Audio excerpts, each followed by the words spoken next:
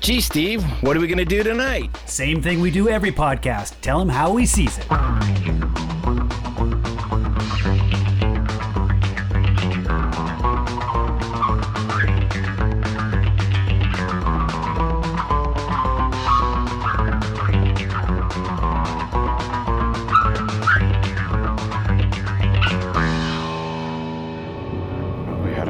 It looked like the chain reaction from an atomic device might never stop. Are we saying there's a chance that when we push that button, we destroy the world? Chances are near zero. Near zero. What do you want for theory alone? Zero would be nice. Here we go. It's How We Sees It, episode 190. This week we're tackling Oppenheimer. 2023 release from Christopher Nolan, a 3-hour-long docudrama. Yeah. It's 3 hours to the T. Yeah, I think it's exactly, which was pretty cool. 3 hours exactly. It's a biography of J. Robert Oppenheimer. It's based on the book American Prometheus. But I think he wrote it himself. Yeah, he took some liberties and stuff like that. So that's why I don't know if it's just a documentary exactly. That's why I say it's more like a docudrama. Sure. In fact, I think he said he didn't want it to come across as a regular biography, but more of like a courtroom drama. Actually, I have the. He did that really well. He envisioned it not as a biography, but more like a thriller, a heist film, a courtroom drama. So should have opened it up with that was it L.A. Law or the one that's a dum dum? Now that would have been, Law and Order. That's it. Yeah, I should have opened it up with that. It doesn't even have to be big, but just the very first sound you hear is a dum dum, and then get into it. I'll throw that into the podcast. Let's see. Oh, there we go. Nice. All right, that guy that's going to throw that into the podcast is my main man, Steve. How you doing, Steve? I'm doing well. How are you, Noah?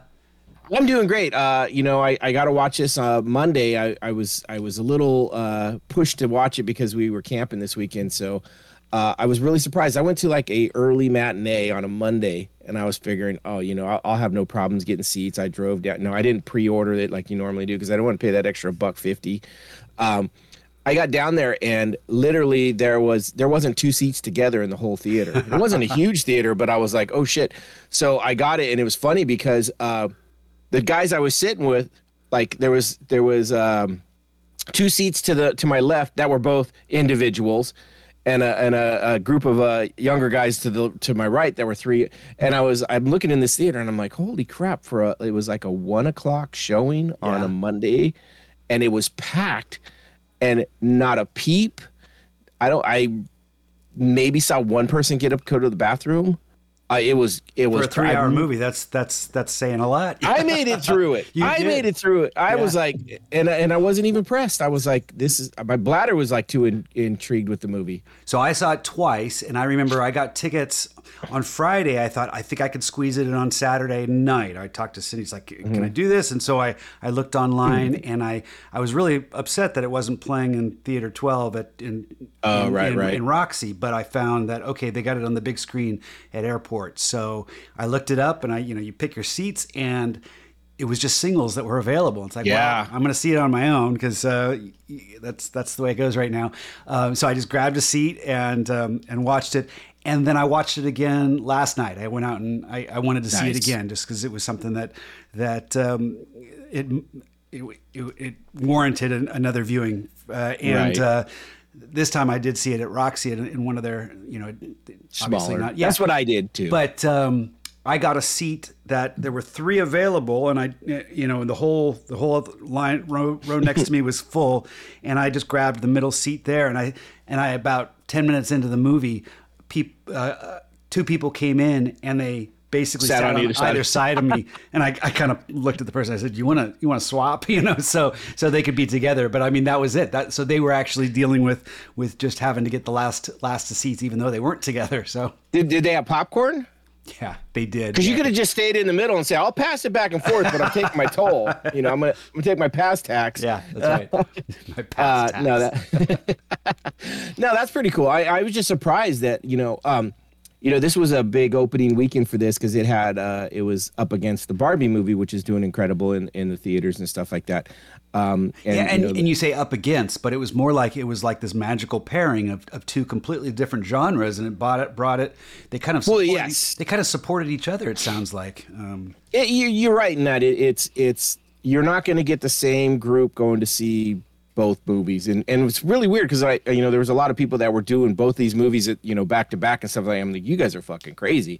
First off, that's like 5 hours of movies straight, and Barbie just doesn't look interesting to me. But when you look at it from an outsider and just look at these two movies, it's easy to think that Oppenheimer is something that's going to be, the men are going to be wanting to see this, whereas women are going to want to see Barbie, and so maybe it became kind of a couples thing. It's like, hey, we'll go see them both. As long as, I could see that.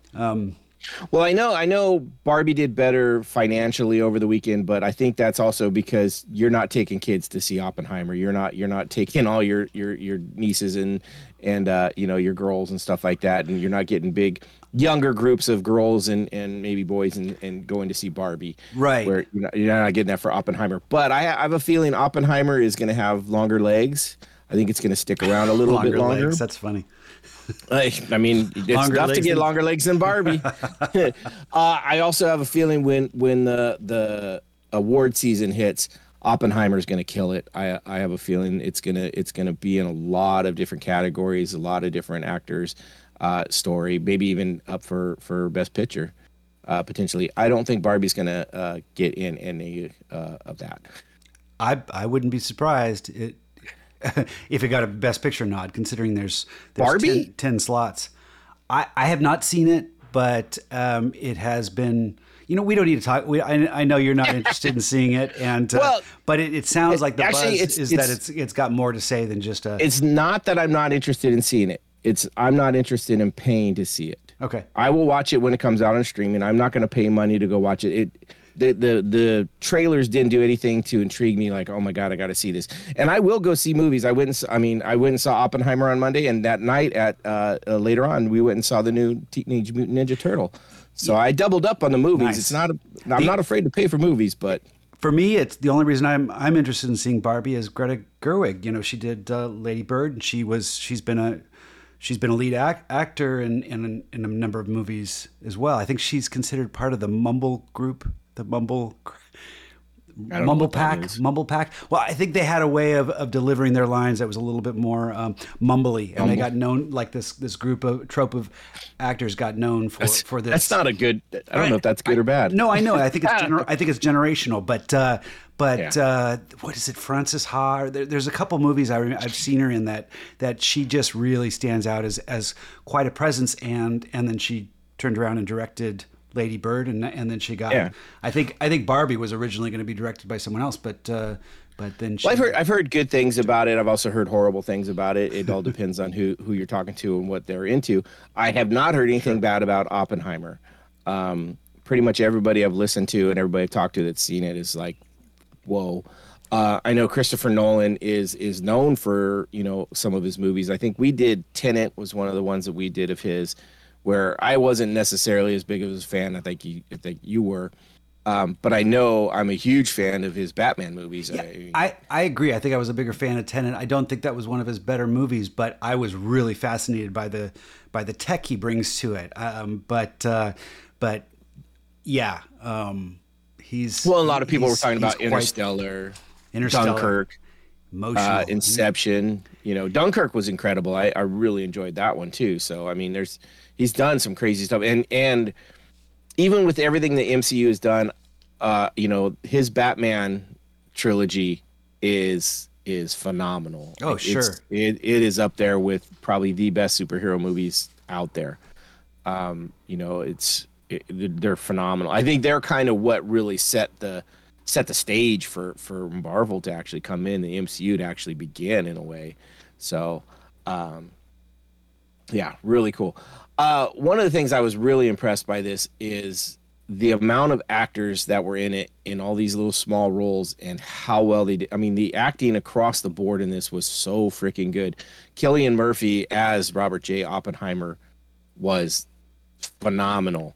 Robert Downey Jr. as Louis Strauss was ridiculous. Like at first, I didn't even recognize him. At first, I was kind of like, and then all of a sudden, I'm like, wait, no, wait, really? And it's funny. In the beginning, he didn't have it, but later on, a little bit of Stark slipped into him. He became a little Starky towards the end there, and I don't know if it's because he's so much been ingrained in our brains with being Stark from and Iron Man from MCU, but there were some times it slipped in, and it may not be that it slipped in. It's just he is so much himself in that role, and he's a little bit of himself in this role at times. Both characters have an elevated ego that. God damn, this whole movie is ego. Absolutely, every one of them. Yeah. Emily Blunt played Kitty Oppenheimer, and as I watched it, I wasn't impressed with her as a character or person, but the more I thought and the more I listened to people talk about what happened with her and what was going on and how she acted, I was like, you know what? I did not give her the credit coming out of that movie that she deserved. And upon reflection on it, I was like, fuck, she was killing it. Mm-hmm. Not only that, but the character itself was like, oh man, I mean, the amount of brain you could put into thinking about everything that was going on behind the scenes in this, not only just the development of the weapon, but just all the other stuff going on with the intrigue and the interpersonal relationships and stuff like that. It's like, whoa. I mean, they could have done a series that was 10 episodes long easily. Before we get too far, I'm getting thirsty, so... You're fucking right, and I've been sitting here sipping on this thing that I want to talk about, because holy crap, that's what we do here on How It Sees It. We make a drink or a cocktail that we pair with this movie, and I've been sipping on mine. I'm going to go first since I have been sipping on it. I actually did too, and I did what I did. I started searching for different things, and one of the things I started doing was I put Oppenheimer cocktail, and I started reading these articles that he was actually a hard smoking, hard drinking, just man, that's what he was. He smoked like 4 packs a day. He drank every night. He drank some crazy shit. Apparently, he would take alcohol from the labs and mix it with pineapple juice. I couldn't get my hands on any lab-grade alcohol, so I wasn't going to try that one. But he did have a signature martini that he would serve. And it was basically 4 ounces of gin, a splash or a small amount of dry vermouth, and then he would shake it so it's super cold, pour it into a glass that was rimmed with honey and lime. So he would take lime juice and honey and kind of make his own little liquid and do the rim with it, and then pour it in there on a chilled glass so it was super cold, and that was his thing. So I made one of those. And then I immediately could smell it, and I was like, oh, I better try this. And I tried it, and I was like, holy shit, that is pure gin. I cannot drink this. This is a too much for me. dry martini. That's the way Alan Alda in MASH likes it, right? Whatever. I think he likes it. And more power to those people. I couldn't do it. So what I did is I had mixed my lime and honey on a plate. And so I just took that and I poured the rest of that into my drink and stirred it up. And it actually tasted pretty good after that. But yeah, he basically drank a martini that was just straight gin with a little bit of vermouth in it to make it a mixed drink instead of just drinking straight. And he did a special little rim on the glass to probably go pinky out on it. But that was his go-to, and so that was an Oppenheimer, and I think I called it the Oppie juice. And then I did find one that I thought was kind of interesting too, and it kind of stayed with the same theme of alcohol, but it's called a Trinity, and it's equal parts gin, dry vermouth, and sweet vermouth. So I mixed that one up, and I poured that over my my rocks glass with ice and my How We Sees It rocks glass, and this one is a little bit more doable. Nice. Something about the sweet vermouth helps it a lot. Wasn't he in the kitchen with Chevalier? I think when they had that controversial conversation, and I think. He's dipping the glass. Was dipping the glass, or was it Oppenheimer? No, it was Oppenheimer that was doing it. Doing the little honey dip. Okay. Yeah. Cool. So I went with that just because I thought it was interesting, and because it was a legitimate drink, and I had to give it a shot. I knew it was probably going to be too much for me, and I was like, "Yep, it is." I was going to give it a go, but I couldn't. So for me to drink this, I basically dropped a bunch more lime juice and honey in it, and now it's actually really good. Nice. So I'm gonna call that my Oppie juice. I'm gonna put it out there original, and then I'm gonna put put the fix in when I post this. So Nice. what are you drinking? All right. Well, I am drinking a cocktail that I found. It's called the Chain Reaction, and Nice. which is it starts with that theme when you see the little raindrop chain reaction, and then the very final conversation with Einstein that is revealed where he has the conversation about starting a chain reaction, not just with the splitting of the atom, but actually a chain reaction as far as an arms Started race. the arms race. Yeah.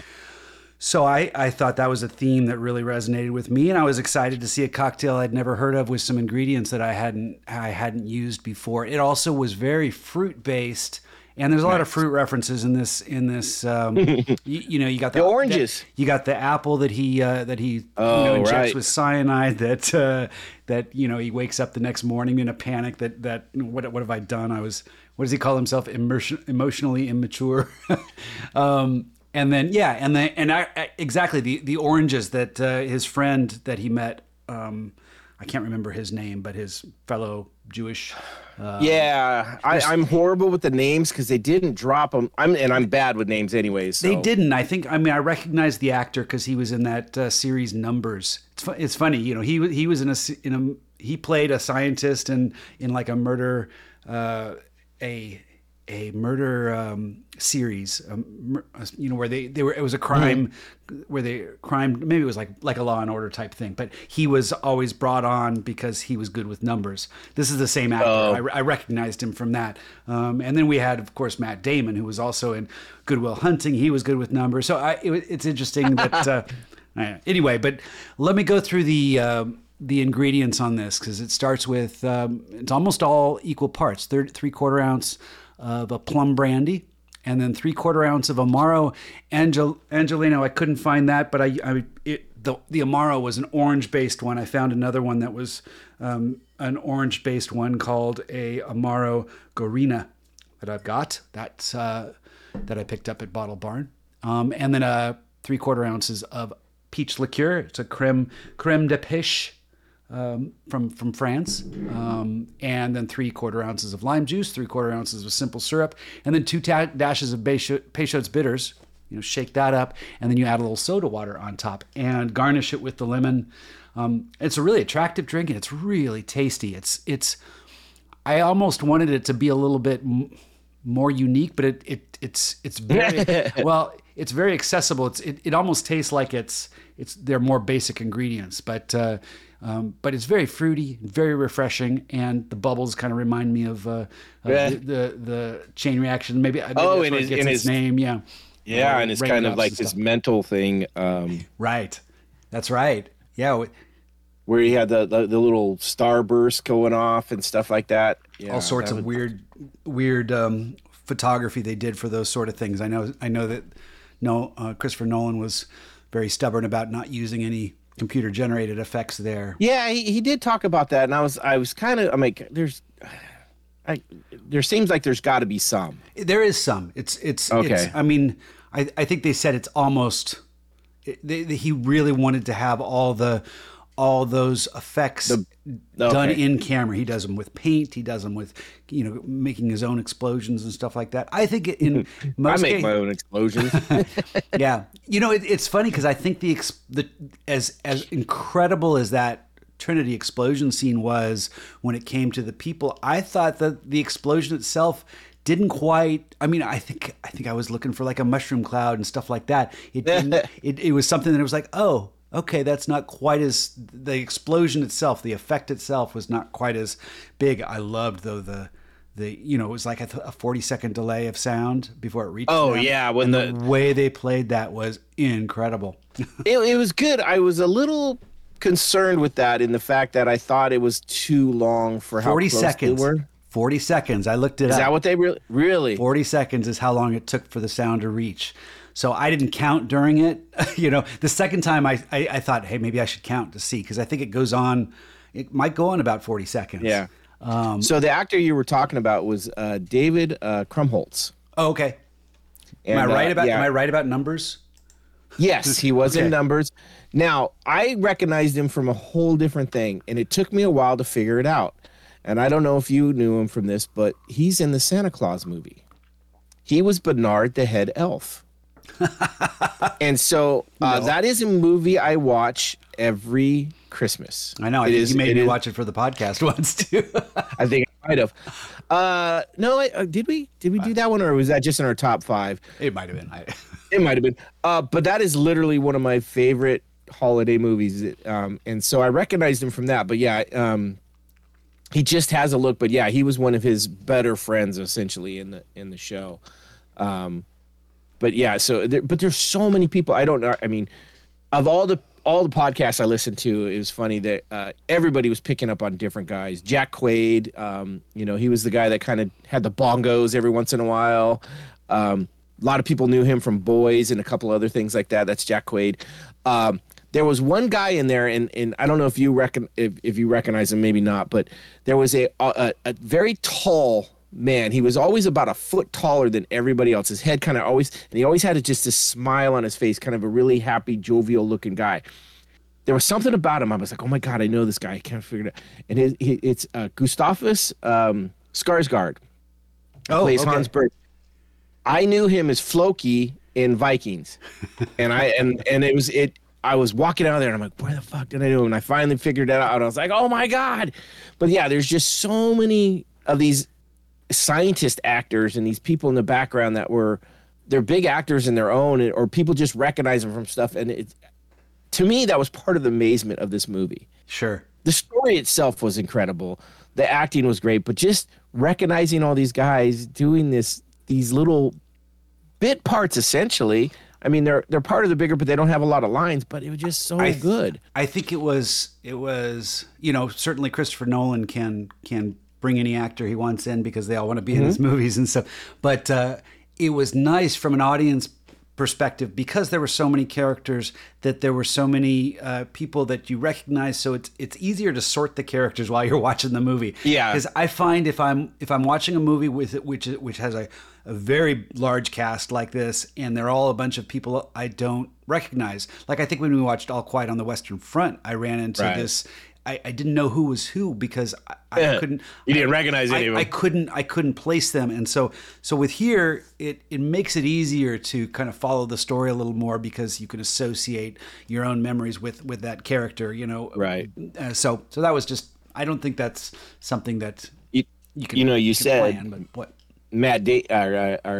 Christopher Nolan can get whoever he wants, and this was a story that I heard about Matt Damon. I heard this one too. It's good. Yeah, that he literally was like, look, I'm going to take a break from acting. His wife and him were having issues, and he's like, look, I'm going to focus on my family. But he gave his wife an ultimatum that was like, I will do this. Ultimatum, a copy. Well, I mean, a compromise, or no, I think it's an ultimatum. He's like, look, I'll do whatever you want me to, but if Christopher Nolan wants me to be in his film, I'm going to do it. Yeah, and that's exactly what happened. So I consider that an ultimatum, or I mean.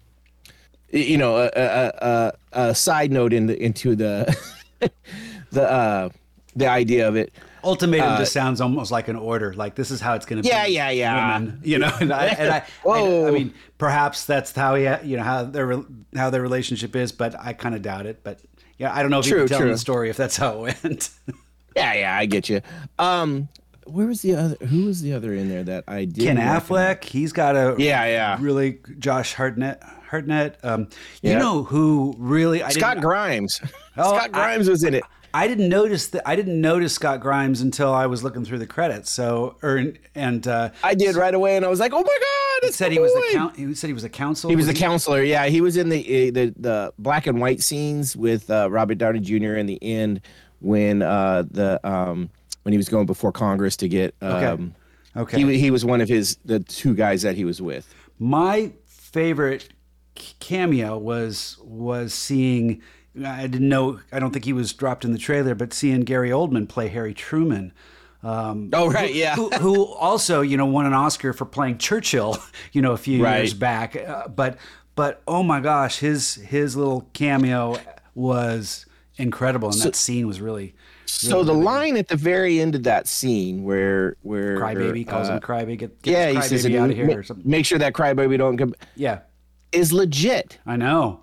Yeah, That was literally like that's recorded and all. I was like, holy shit. I mean, I get the scene actually was kind of important and then kind of comical in the side. You know, when he's talking about, he's like, look, they're not going to remember you for making this. The people of Japan aren't going to like, who made this shit? They're going to know who dropped it, and that's on me. And what he was saying is 100% true, right? yeah. And so it was kind of interesting then that it was kind of this like, it's almost like, hey, you know, we got it. You feel bad about this, but you know, you're not going to go down in history as the man who dropped it on him. So, you know, buck up a little bit. And you know, Yeah. Oppenheimer has the right to feel bad. I'm not saying he doesn't. I don't think Gary Oldman played it like, "Hey, I'm trying to offer you." No, he played it like, look here, you wimpy little shit. Pansy. Yeah, he even like like when he says, "I got blood on me," he pulls out the little handkerchief, like a white flag, and say, "Here," you know, just kind of surrenders it in front of him, like, "Here, wipe." He's up like, "Here, your-" wipe that up." Yeah, yeah, it's. But yeah, you never know. I mean, we're dealing with these are actual characters, and so I think they're. You say you haven't heard any criticism, but I think there's some people that aren't sure how if the portrayal is accurate, because some people can consider that Oppenheimer, you know, his whole change. He was, if he was really supporting the Russians, you know, it was yes, they needed to develop the atomic bomb until, you know, in order to stop the Japanese and Germans and stuff, and so they would be supportive of that. But then after the fact, it was more of a conspiracy that Oppenheimer would want to hold back on the H bomb, you know, developing that because now the Russians wanted to catch up. So he could, that's some of the conspiracy theories, is that he played a part. But I think they played everything very real. They put everything on the screen. It felt very legit. So I think the movie did a really good job in not playing him as a good or bad guy, or, you know, like not putting out like, hey, this is how you should feel about this guy. It's more like, this is the shit that happened. And his I want to call it a psychosis, where he kind of had some mental issues, is documented. There's plenty of things that I learned, because I actually listened to some like history podcasts that were more about Oppenheimer, the person too, rather than just the movie. And they were talking about, he actually had some very big issues. The thing with the apple is legit. He actually got kicked out of that school because of it. Yeah. Because they said they found out about it. Okay. I didn't know. And they said, and they were like, yeah, you know, what you put in there, if it was enough of an actual poison or whatever, you could have been charged with attempted murder and stuff like that. So like that shit was legit, and he had these things, and it's documented in multiple stories and in multiple accounts, and from people, you know, that wrote and knew him directly, that this isn't about like, hey, we want you to think one way or the other. We're going to give you the facts in a dramatized version and let you decide what you want to. So I don't think this was, you know, I don't get the criticisms of them trying to, or you're trying to paint him in a light this way. I was like, no, I'm giving you facts and let you think. I agree. I think there's a lot of people that have compared it maybe to like a Anthony Fauci versus Rand Paul and some of the political things we see going on there.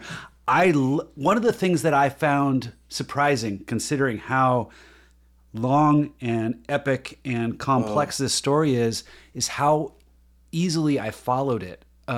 Which usually I get lost in these sort of movies because I don't know, but I get distracted by something, or I lose the train. And the thing that he did so simply and easily right off the bat was he kind of split it up in 2 points of view, black and white and color. You know, one's going to be Oppenheimer's that was great, yeah, point of view, and one of them's going to be from Strauss's point of view. And so when they switched back and forth, it didn't feel. I mean, it certainly was jarring sometimes, but it wasn't. And that was more in the third act, right? That they kind of jumped into the black and white. Well, I think right off the bat, they went back and forth quite a bit, but it gave you kind of a sense, and they jumped back and forth in time and stuff.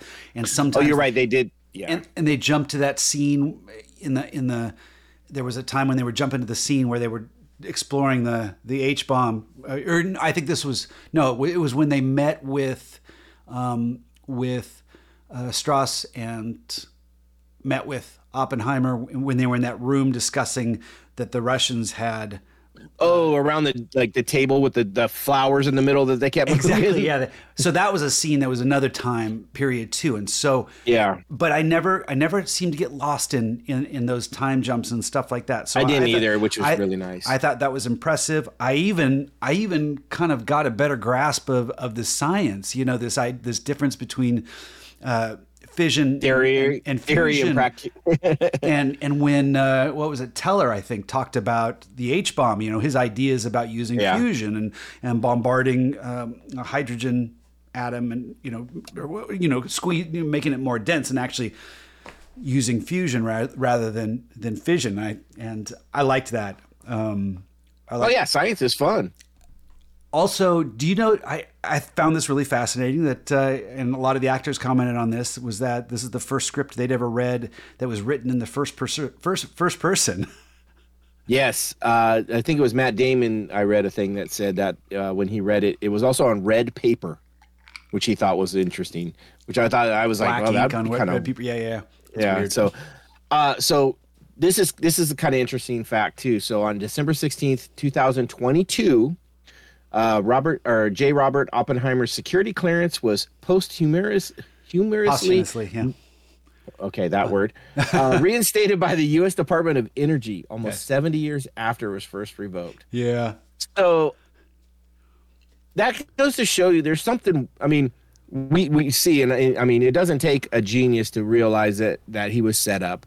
And granted, we are going from a director's and writer's point of view that said, yes, we're telling you he's set up, and we're going to prove it to you and show you all the shit that he got done to him. But I mean, it is pretty. I mean, if that's literally how it went down, and that was based, and this is based on that book, which is an actual biography. I mean, I believe that shit was true. Yeah, I'm almost. I don't know if I'm going to read the book, but I'm drawn to that material, and apparently, it was a 25 years in the making, that book. A couple authors put that together, really a lot of research. Cool. Although they're also very much, or at least one of them was actually commenting on the fact that the security clearance was reversed in 2022, and he was very supportive of it. It kind of tipped his hat that he's on that side of his history. Character, but also at the same time, if you're going to study someone for 25 years and write, you're going to feel you're going to feel one way towards it. Well, you're probably going to absorb the person a lot more, and maybe that means he's coming from a point of view that he feels is legitimate for the. Well, I mean, you're also going to be one side. You're going to be biased one side or the other, and he's definitely biased more Oppenheimer's side. I think. Isn't bias tricky? I mean, it's just like it's like. I did more research on fascism and communism and why it rose up in the, Nazi Germany was much more fascist leaning, where it's, Hitler was a fan of it, but that was almost the reason why communism became more of a force to combat that fascism. It was much more, open to racial diversity. It was much more of, it's a more collective philosophy and stuff. But rather than nation race above the individual, centralized government or autocratic style government, with fascism, you're dealing with more equality of man and brotherhood. And but to see that, that's something that Russia, the Soviet Union embraced, and then suddenly that's twisted and it becomes, even though it was used as more of an intellectual study of how do you combat fascism, it became something that, linked you to Soviet Russia, and then suddenly you're, so when you talk about bias, it's interesting because sometimes it just means open-mindedness. It's or combating what is the greater evil. And I know that a lot of the security clearance, a lot of that was like, hey, what's the greater evil? We want to develop a bomb so we can beat the Germans, and they're the ones that are anti-Semitic. I loved that little moment when Oppenheimer said that's Hitler's greatest weakness is his hatred of the Jews, and that's where most of the scientists were Jewish, and so that was his weakness. That's why the U.S. was going to be able to catch up. I loved that. Right. Yeah, that was his statement. And it's all history and stuff, and you can find that out. With the bias in it, what I meant is it's hard not to have a. I went for a while. No, but this is what this movie really does. Is it you watch it, you're entertained, you get a little bit, and then it makes you think. What it makes you think about could be 100 different things. You could think about, what can of worms did we actually open up by creating this bomb? We started the arms race. What did the Communist Party in America really, what were they after, and why was it so bad? Like you were saying, there's a bunch of different things. Some of the stuff I started thinking too, like I talked about earlier, the relationship between Oppenheimer and his wife. I started thinking into that, and I was like, because I didn't catch it all because there was so much coming at you. You're not going to catch it all unless you're a bigger brain than me, which isn't hard to do. So maybe people did catch more. But I was like, thinking about it afterwards, I was like, oh my God, why was that such a, one of the scenes that really, it was hard for me, and maybe it painted her in a bad light was, they had the child and he comes home and the baby is just crying and she's just letting it cry. And I was like, what the fuck is going on? How do you let that happen as a parent? But then someone brought it up and I didn't necessarily catch it. Now that I think about it more, I do catch it. She was also a scientist. She has the line in there. She goes, I was upgraded from I think she was a chemist to a housewife. She goes, I was promoted from a chemist to a housewife. And that's why it never really sat well. Like, she never wanted to be the housewife, which, it goes back into this whole Oppenheimer was a fucking womanizer. He was not a good man when it came to his relationships with females, essentially. His wife, Kitty, was actually married to someone else when he knocked her up. I know. Yeah, I think the timeline was a little. They said it. They played with it a little bit more in the movie to make it. Yeah, and I was like, holy shit! And so she never wanted to be a parent. I don't think she never wanted to. She never wanted to take the back seat to him in a way, and it shows. But I didn't catch it right away because I was so caught up in some of the other stuff that I go back and think about. I'm like, oh fuck, there's a whole movie right there. Yeah. Right? It's not a character you'd see written very often for a movie of fiction, and so.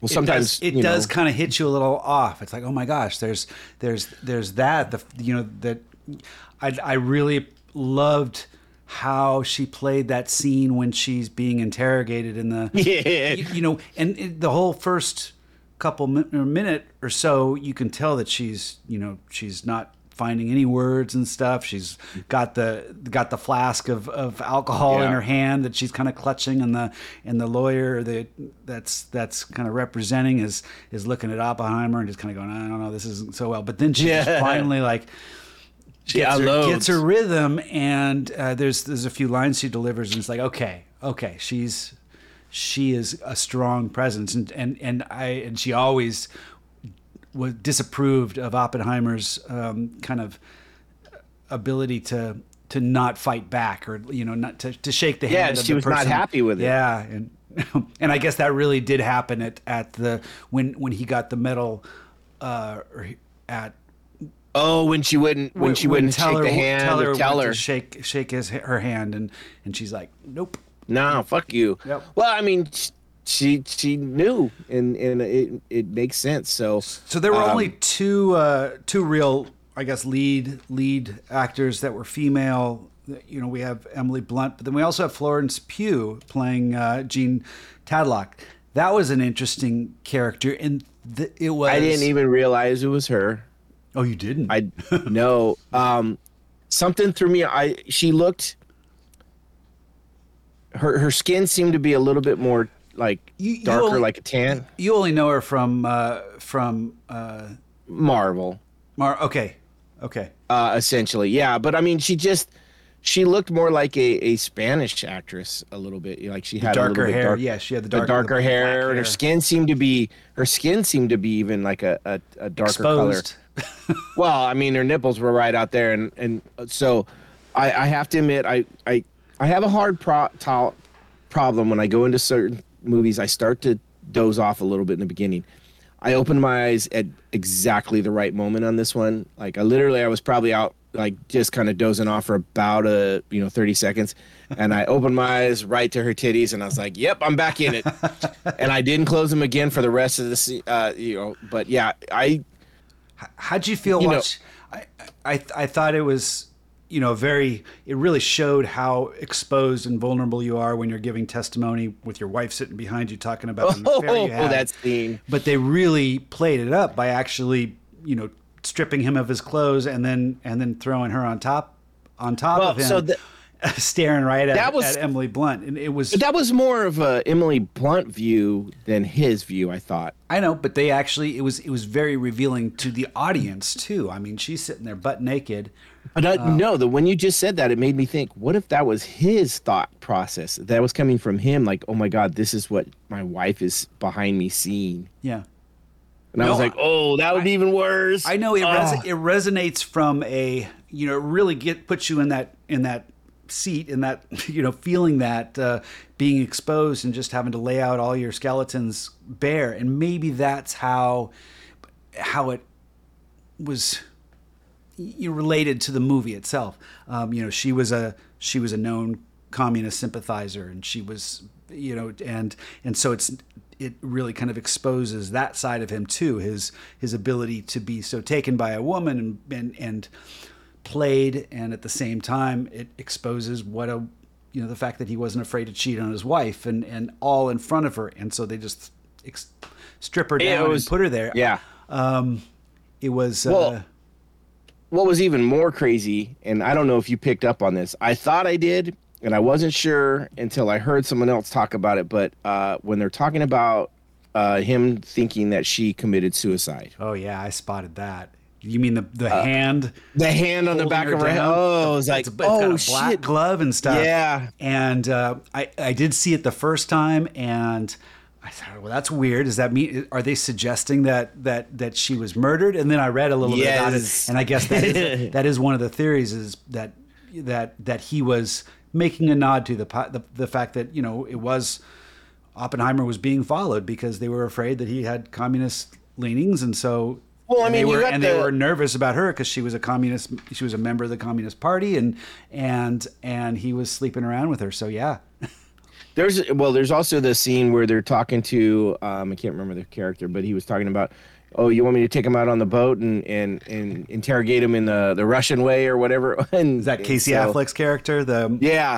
Boris Pash. Yeah. Pash. Yeah, that was it. Yeah. So I mean, I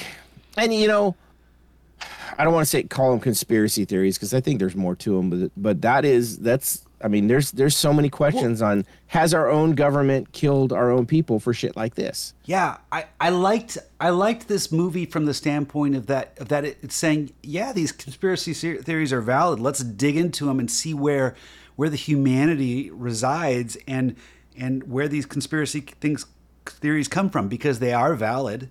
They could happen, but let's understand them. Because I think the frenzy comes from these kind of two-dimensional headlines saying, you're a member of the Communist Party, you're a sympathizer, McCarthyism. And I mean, it was all about that label. Well, yeah, that was a big deal then. And that's like cancel culture now. Yeah, I mean this was saying let's dig into what it's all about, because these things really do exist. They are a threat to democracy, or a threat to our way of life, but let's understand them, and then it's no longer this label, or it's not this the like McCarthyism became its own evil because of how it was dealing with this, and this is a way of like, well, let's understand a little bit about what it's about. And even when they made the bomb, they realized that the Manhattan Project was too important to worry about everyone's security clearance. Because like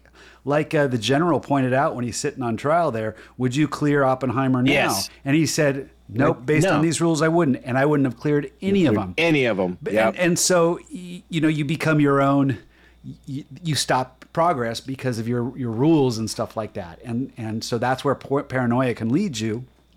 It takes away progress. So there's a balance there. I mean, I don't have an answer. I love. Yeah, no, and I like it when it digs deeper into this, and it's not just labels. This doesn't give you any answers. It gives you questions to look into and form your own opinions. True, I like that. But it humanizes it too. I really liked a lot of the interviews I was watching.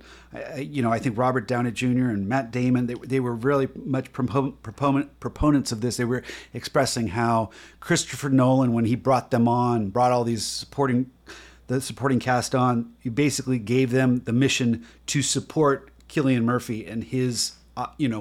They are being hired so that they can support that performance. That's what they are for. Because this was really a study of Oppenheimer, and I really think that was effective. They knew that in order to steal the spotlight, they had to shine the light on his character, and they really did made for a good better way. In what? In such a good way they did. I mean, it really was about Oppenheimer. Very interesting. If you go and pull up Cillian Murphy's IMDb page, one of the first things they show you is it says show-stopping biotransformation. And it's a picture of the actual Oppenheimer next to a picture of him. And they could have been brothers. Yeah. I mean, the look is ridiculous. I was like, did you hear some of the people that he studied to try to get his persona? I mean, it's certainly the dress, and there was something about how he held his hand with on his hip. But there were a couple people, and I can't remember the second one, but the first one was Mr. Rogers, as far as the way he spoke. Yeah, and I loved that. It was that age. It was that time frame. Yeah, right. He said people don't speak this way anymore, but you can go back and there's a few persons that you can study, and that was one of them. Was Fred Rogers. I thought that was great. That's really cool, and I could see that because I mean, yes, for sure, that was definitely. Back into the story too. Like this had 3 acts for sure, and the first act was kind of the background of Oppenheimer and his, starting through school, his meeting up with, Einstein and his kind of getting recruited almost. Yeah. Right. And then we get into the second stage where this to me was almost the most fun. It was the most cinematic. Yeah. In fact, that was one of the criticisms I thought that I heard was that some people thought that after the Trinity test, that's where the movie should have ended. But yeah, that was Los Alamos, that second act. Yeah, but I don't know if you could have told that second part of that story or the third act in its own movie. It wouldn't have been as good. I loved the third act, so I'm not a proponent of that. Yeah. No, to me, criticism. So this is almost like, and I know it wouldn't have been as critical as it was as if it was released as like a 3-part miniseries, right? Which you could have done the 3 acts separately, and it would have had it would have played really well as that.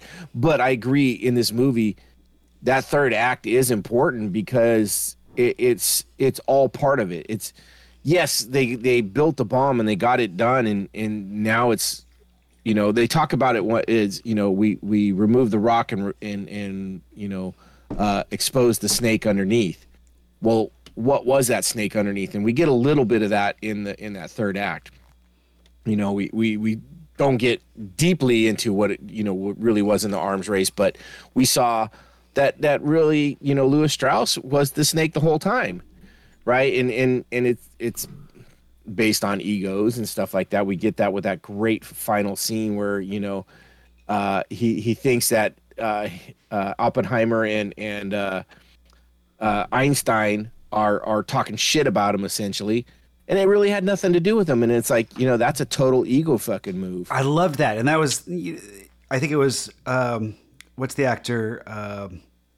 That played Einstein? No, the one that he was the assistant to Strauss, and Oh, he didn't yeah, have a yeah, name, that- but he's the one who played Han Solo in the Solo movie. Yeah. I can't. He did have a name though, I thought. Oh, I think he's just called Aide, or like, but Senate he aide. was Senate aide. he was Alden the one that huh? Enrich. Yeah, Alden Enrich Okay. is the actor, but Yeah. it was Senate aide. Who was also Oh. we talked about him when we watched Cocaine Bear, because he was in Cocaine Bear as well. Yeah. He's great.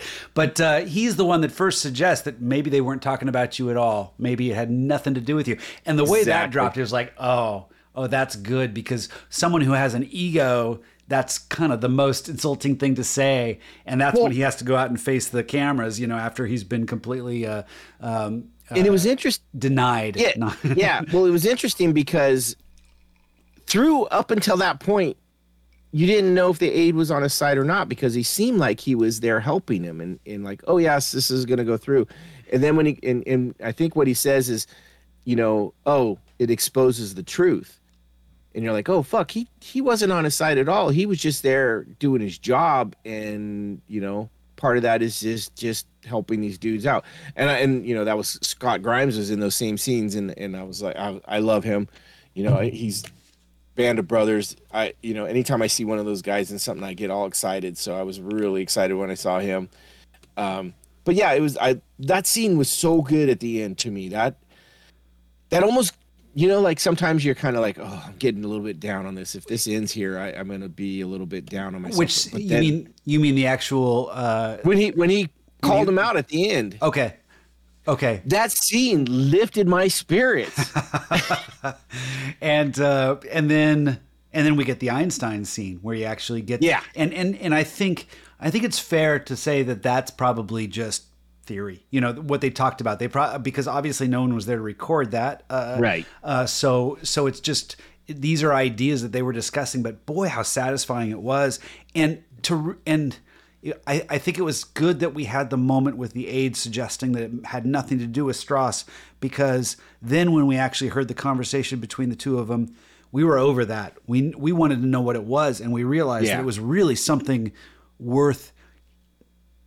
You see the weight of what Oppenheimer suggests and how Einstein kind of takes it, is that we've started a different chain reaction. It's no longer about the bomb itself. It's no longer about me. It's about you and what you started. This is human nature, and we can't stop that beast. And where it goes. I've always been fascinated by the difference between the study of psychology and the study of sociology, and how when you're talking about psychology, it's much more random. Individuals can be so, you don't know what they're gonna say next. It can be so random. But when you're dealing with society as a whole, it becomes so predictable. The patterns. It's like there's such a difference between putting groups of people together, and I think human nature has a way of adding weight to that sociology study.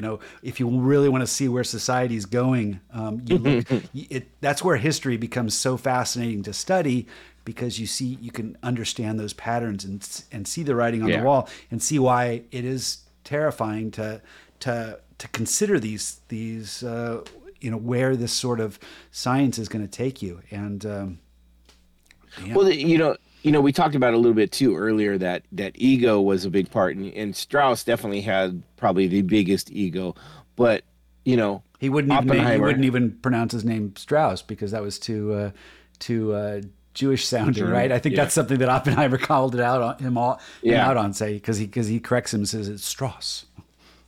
Yeah, and then so then you got, but Oppenheimer. I mean, all of the scientists, essentially, all of the brains, they all had a little bit of egos, and we saw some of that too with the inner fightings amongst them, and then the bitterness amongst them, and then you even have the general, or he kind of had his own little, they all have their own little egos. So this is an ego filled. I agree with you. At the same time, I think, and they did this really well in the first act, is you really got a sense of Oppenheimer's passion, and I think that's something that he's especially when he starts his study of in at Berkeley, and he's got one student, and he's like, what do you know about light? He goes through the whole idea of whether it behaves like a particle or a wave, or it's both, and it's a paradox. And you see his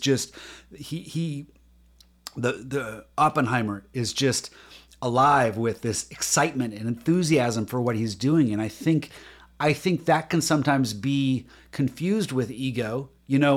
I think it can happen where our passions can become obsessions, and then we start being very egotistical because we're so obsessed with something, an idea or something like that. But the passion, that's something that I think was so exciting to see in the way that Cillian Murphy played it. But I think a lot of scientists are intrigued by things. He does have a passion, and they all do have a passion, because you can't put that much.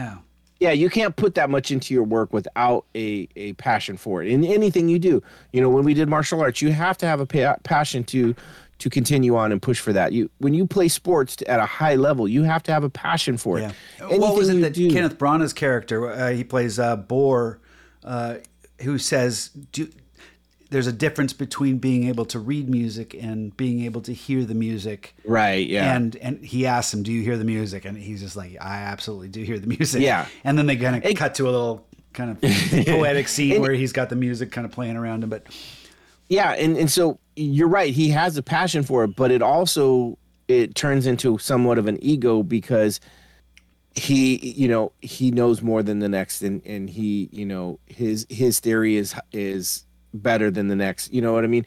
But that's most scientists. And he's so into his theory, and when they find out that someone split the atom, he's like, hell no. And he goes to his chalkboard and he writes a whole, he disproves it. He's like, nope, look, I just disproved it. And they're like, well, they just did it next door. Yeah, so that's what I mean. So yeah, that's where ego can. You're right.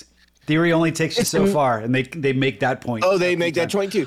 Oh, but that's the beauty of it. And that's passion and ego goes together. And one of the things that brought Christopher Nolan to this project was, I think it was something that was brought up in Tenet, and but it's this that whole concern that there could be a chain reaction.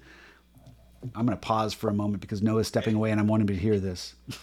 We're good. All right, I didn't know. Okay, I'm back on. But no worry, because the whole panic that I think it's Teller that brings in the papers, and basically there's that concern that if they split, if they're successful in doing ignite the atmosphere on this fission, it's going to start a chain reaction that won't stop. That don't stop, and those neutrons are going to explode out and split other atoms, and it'll keep going. Yeah, and it'll end up igniting it. And I love that we see it in the trailer where the general is like, what are the chances? And he's like, near one zero. of my best, near zero. Yeah, I need more closer to. Yeah, one of my favorite scenes. I loved the general in this. I don't know if it's because I have a military background and I have a kind of love for it, but I really resonated with him a little bit. Have you seen Fat Man and Little Boy? I think is the movie with Paul Newman. Paul Newman plays the general. Okay, those are the two bombs. I think Fat Man and Little Boy are the bombs. Little Boy was dropped first. So was Little Boy the one that was built off of that smaller jar? Yeah. And yep. So yep. I didn't actually investigate this, but there were 3 atomic bombs. But there were only, so did they obviously must have made enough material. What was the first one? Was the first one done with the bigger jar? One, no. The first one was done with a fraction of what the little jar was. Oh, right? Just a fraction. Because they were just seeing if they could get the atoms to split. Like it was probably, I don't know, I'm gonna rough estimate. This is probably a 12th to a 16th of what probably the little man was. Maybe even less. Okay. Because I mean, think about it. When they talked about how far those people were 1 mile, 2 mile, away from the explosion, and nothing really happened to them. When they dropped the little boy, It actually did quite a bit of damage, up to 4 to Talking 5 miles. Hiroshima when you talk about Yeah. Oh boy. Okay.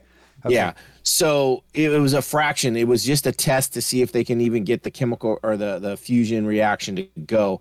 And then they did it at a bigger scale, and then even a bigger scale for the bombs. And so Okay. I do know somewhat about that. Well, it's interesting because I mean I know your job. You work in kind of you help. Yes. Do you have any of these sort of concerns or something? No. Well, okay. So just to put it out there, I do work for military contracts, and we do build weapon systems. But I don't build explosive stuff. What I do is I build probably what would be considered the smart section of a smart bomb. So a guidance system.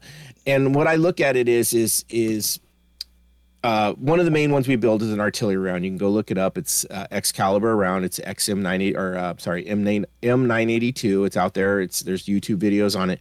It takes a normal artillery round and puts a guidance system on it, which makes it steerable essentially. The cool thing about it is it becomes guaranteed to hit where we fire through coordination and stuff like that within a 6-meter mark. Meaning, so you're not dealing with Hiroshima where you have all this fallout that takes out, right, all the civilian life as well. You can it's kind of like a sniper version of an artillery round, and what it allows you to do is fire. So I'm going to use Afghanistan as an example. Is you had known combatants, they would set up near schools and near churches and near hospitals because they knew they wouldn't attack near those because of collateral damage. Well, what it allows now is like, okay, you could be right next door and I'll fire this artillery round with confidence that I'm going to hit your house, your bedroom, and not hit your neighbor. And so that it's one of those things is we also work on the space missile, which is, it goes up and it positions it. And so we work on guidance stuff. So the way I look at it is this armament is already out there, right? The bullet is already there. I'm just making it smarter and more effective so that we have less collateral damage. Do you have, with that said, it sounds like you do have a line that you don't want to cross. Is that true? Or, I mean, I know. Yes and no. I mean, I say this because my dad, he worked at Hughes Aircraft, he worked at a couple companies, but he worked on the Star Wars defense system back in the and that's kind of what we're part of now. And I remember him talking to me about it and saying, yeah, this is a defense system. I think he was opposed to working on attack offensive systems. But I mean, I don't know how much say you have in that. I know when Casey was looking for work, she was a little concerned about coming to work for yours because it was offensive. It was it was weapons and stuff like that. And I think she just hadn't come to terms with that. And that's fine. I personally, from my background, my strong military family, my grandpa, my father, and a lot of people in my family have served. I served myself. I am not opposed to offensive weapons because I understand that sometimes you have to take the attack you got to have a good guy with a gun sometimes to stop a bad guy with a gun. I'm bringing this up because this movie is so... I mean, he was the same. That's his thought. I mean, he had to come to terms with this as he was all in when it came to beating the Germans before, and there was this sense that the Japanese, they weren't going to stop. They weren't going to. That was his thoughts, and that goes back and forth. And I believe that that's an accurate thought because that was how they portrayed. Yeah, and if you're intellectual enough to understand human nature, right? You know that you can't trust someone's moral code, especially when people start working as a group, and that's where sociology comes to play. Is that that no matter what one person thinks, that tide's going to take you to a different place. And so, I mean, I don't have an answer for this sort of stuff. No, we have a great example in this movie where the bomb is already created, right? And they're trying to decide on targets, and they have the group meeting and stuff, and they're talking about, and you get the probably an army representative or, high up in the military. And he's saying, oh, these are the 12 targets. He goes, oh, but not this one because that's where my honeymoon right off, and that was real. Apparently I read that Oh, was, fuck, really? That was an actual that also thing. just shows they you took Kyoto off the table because he had honeymooned there. Yeah. But that shows you what kind of like mentality some of these guys have. It's like a little bit personal. Now, I also think, and this is my personal opinion, and it has nothing to do with the movie, has nothing to do with anybody, but I have a feeling that our military was not going to hold back on dropping that because of Pearl Harbor. Well, everything we got socked in the mouth, and there was people that took that a hard offense, and they're going to go, we're going to fucking hit you right back or harder. There was this idea of dropping it in a place where, just to demonstrate the power. And then it was, and they kind of dismissed, well, if it doesn't work or that, that's going to be, will look really bad, and there was, and then they'll know it. And if you give them a heads up that this is going to happen, they're going to hit you with everything. And these are my people that are flying the plane, and there's no way you're going to do that. They were coming up with a reasonable argument why all these things really were not smart. The only way to really happen was just to hit them. I don't like saying this, but I mean, it almost feels like it was inevitable that this was going to happen, and it was the right decision. By God, I mean that they killed 110,000 people with the two bombs, and that was, I think, just in the blast itself. And that was just in the blast.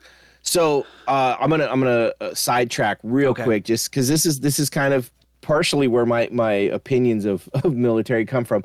So the first hydrogen bomb, you talk about testing these and stuff like that. And so this is first, the H bomb. So here we're talking about fusion, not fission. Yeah, which was the atomic so bomb that, we kept building, right? Yeah. This, and they talk about this in this movie, and this is where it still ties to this movie. So the first actual test of a dropped hydrogen bomb was over the Bikini Islands on May 21st, 1956. The pilot of that bomber was Captain David Madison Critchlow, who happens to be my great uncle. Oh shit! Okay. Yeah, and it was funny. I didn't know about this growing up. I actually learned this just a couple years ago. I was in a U.S. history class, and I'm flipping through our textbook, and there's a picture of him, and it talks about dropping of the H bomb, and it had his name, and I was like, wait, hold on, wait. I was like, oh shit, that's my great uncle. And so, so he actually dropped the first test over the Bikini Islands. So we did do, like you said, they talked about testing these in an area just to show what we could do. The Bikini Islands, I think they saw a total of 12 tests there or something over the time. And I think that's that famous mushroom cloud explosion that you see, and which is why I think when I saw the explosion in the Trinity tests in this movie, it was a little different. It was a little underwhelming, and I thought, but it's probably much more accurate, especially if you say it was just a fraction of the uranium that they used. Yes, and it's more fire. But yeah, so he flew it out of a B-52 named Barbara Grace, which was named after his wife and his mother. So I think that's cool. It's like, so I have a little bit of tie to history in this as from an uncle or a great uncle. I just thought that was really cool. But yeah, so that's one of the, you talked about they didn't want to test it because if it fails, we look weak. They don't, the pilot's like, I don't want to warn these guys because then they're going to know we're coming. And then they're going to be shooting me down. And that's something that we, no pilot ever wants to deal with. We had enough of that anyways. So they covered so much stuff in this that this is a movie I would love. And I will go see it again at some point. As long as it doesn't have an action moment. It doesn't have that heartbeat racing. But it's okay. You know what I action, mean? no, Well, you know what I mean? certainly- Like action, no. Yeah, but But I has mean, the stomping that, the whole speech and the way they cut that together and that. There's so much of it. I mean, I didn't get up to go to the bathroom for 3 hours and I didn't see anybody else move. And that's not typical for me. I mean, my bladder just goes, it's been 2 hours. I need to move. But it just was it's so intriguing, everything that's going on. You think, and it raises so many questions afterwards. Like I said, I listen, and there's not a lot of podcasts out there right now on Oppenheimer, which I was kind of surprised. But I listened to a couple and people got some deep dives. I'm going to say 95% of them were like, oh my God, this might be the best movie of the year. Just so high on everything that came out of it. There's a couple people that had some issues with some certain things, but nobody that was like, this is a horrible movie. This is a must see. I'm going to say right now that this will be a Best Picture nominee. Absolutely. If it was out right now against everything else that's been out this year, this would win. I have a feeling, unless someone drops a performance that's out of this world, that Cillian Murphy is going to get a Best Actor award for this. And exactly, and he will thank his supporting cast profusely. There might be some Best Supporting in there too. You talk about podcasts. I listened to Ben Shapiro today, which it's funny because I think it was last week before our podcast, and Nina and I were talking about how shitty about his review of Barbie, and yeah, I think she had some things to say. I'm kind of with her on a lot of those things. This guy, I'm not a big fan of his, but it came up in my feed because I kept looking for Oppenheimer stuff, and he had some positive things to say about it. He's really a big fan of the movie, and he was the one that was talking about fascism and communism, some of the things that I was talking about earlier, where I thought that was interesting. But he talked about Christopher Nolan, the movies he's made, and he thought this was more comparable to There Will Be Blood as far as how it was played out, other than maybe his other movies like Inception and Interstellar, and the ones that are much more science action thriller. I could see that. Whereas this is much more heavy drama, like There Will Be Blood, and we covered that with the your friend from Ryan from the Turtle Soup guys. Yeah, and that was, check out that podcast because I think that was a really interesting. I'm trying to get those guys back. I'm trying to get them back so bad. But I thought that was worth noting that And you're right, it is. It's very much on that level. I mean, it kind of. Dunkirk was very similar, where but Dunkirk was an event. This does have an event, but this is so much more a character study, very much like There Will Be Blood. You're right, and you're right in that. And I think a lot of people go into this thinking the event is the big deal, and it was such a small part of it. Well, it certainly is cinematic and an extraordinary act. I thought it was probably the least exciting of the movie. I'm impressed. It's funny. I know. I think it was Critical Drinker put out his review, and I think that he was. I didn't listen to the whole thing because his was kind of mixed, but his big thing was he thought it should end after that. Or at least that was. I've heard a lot of people talk about that, and the people that don't understand what the third act was about. Yeah. There's three sides. There's three parts to this movie, and you lose if you don't get all three. Yeah, I was afraid seeing it a second time that I might get a little lose my attention, and man, I was riveted just as much that second time. 6 hours I've spent on this movie the last week. So. I would have been less impressed with this movie. It stopped at the ignition of the bomb, because I think that third act was more intriguing and more interesting to me than probably the rest, as far as like, oh fuck, I want to know what's going on next. I need to know who's.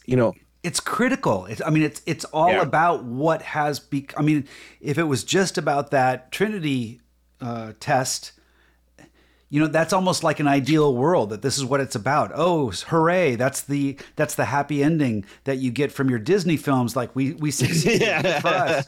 That's the big celebration with the stomping and stuff like that. But that becomes the turning point where you suddenly see that his concern and what is he unleashed and that was the interesting thing, is that actually was after the bomb dropped in Japan. Yeah, right. It wasn't. You're right. But that was such a critical scene and so powerful, because we'd been hearing that stomping through the entire movie. Oh, I know we had, and so when it finally kind of matched up with its where it was coming from, it was really I thought it was a locomotive, Well, they play it off like that because they show a train when in the early portion of the movie they show it.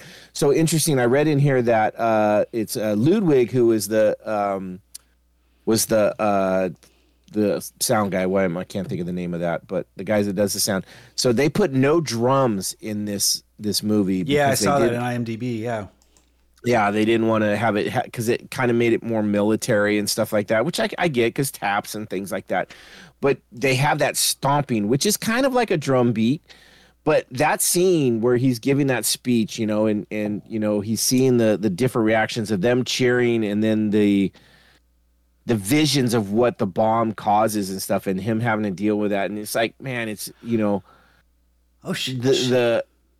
he is okay. So I they call him the father of the atom bomb, right?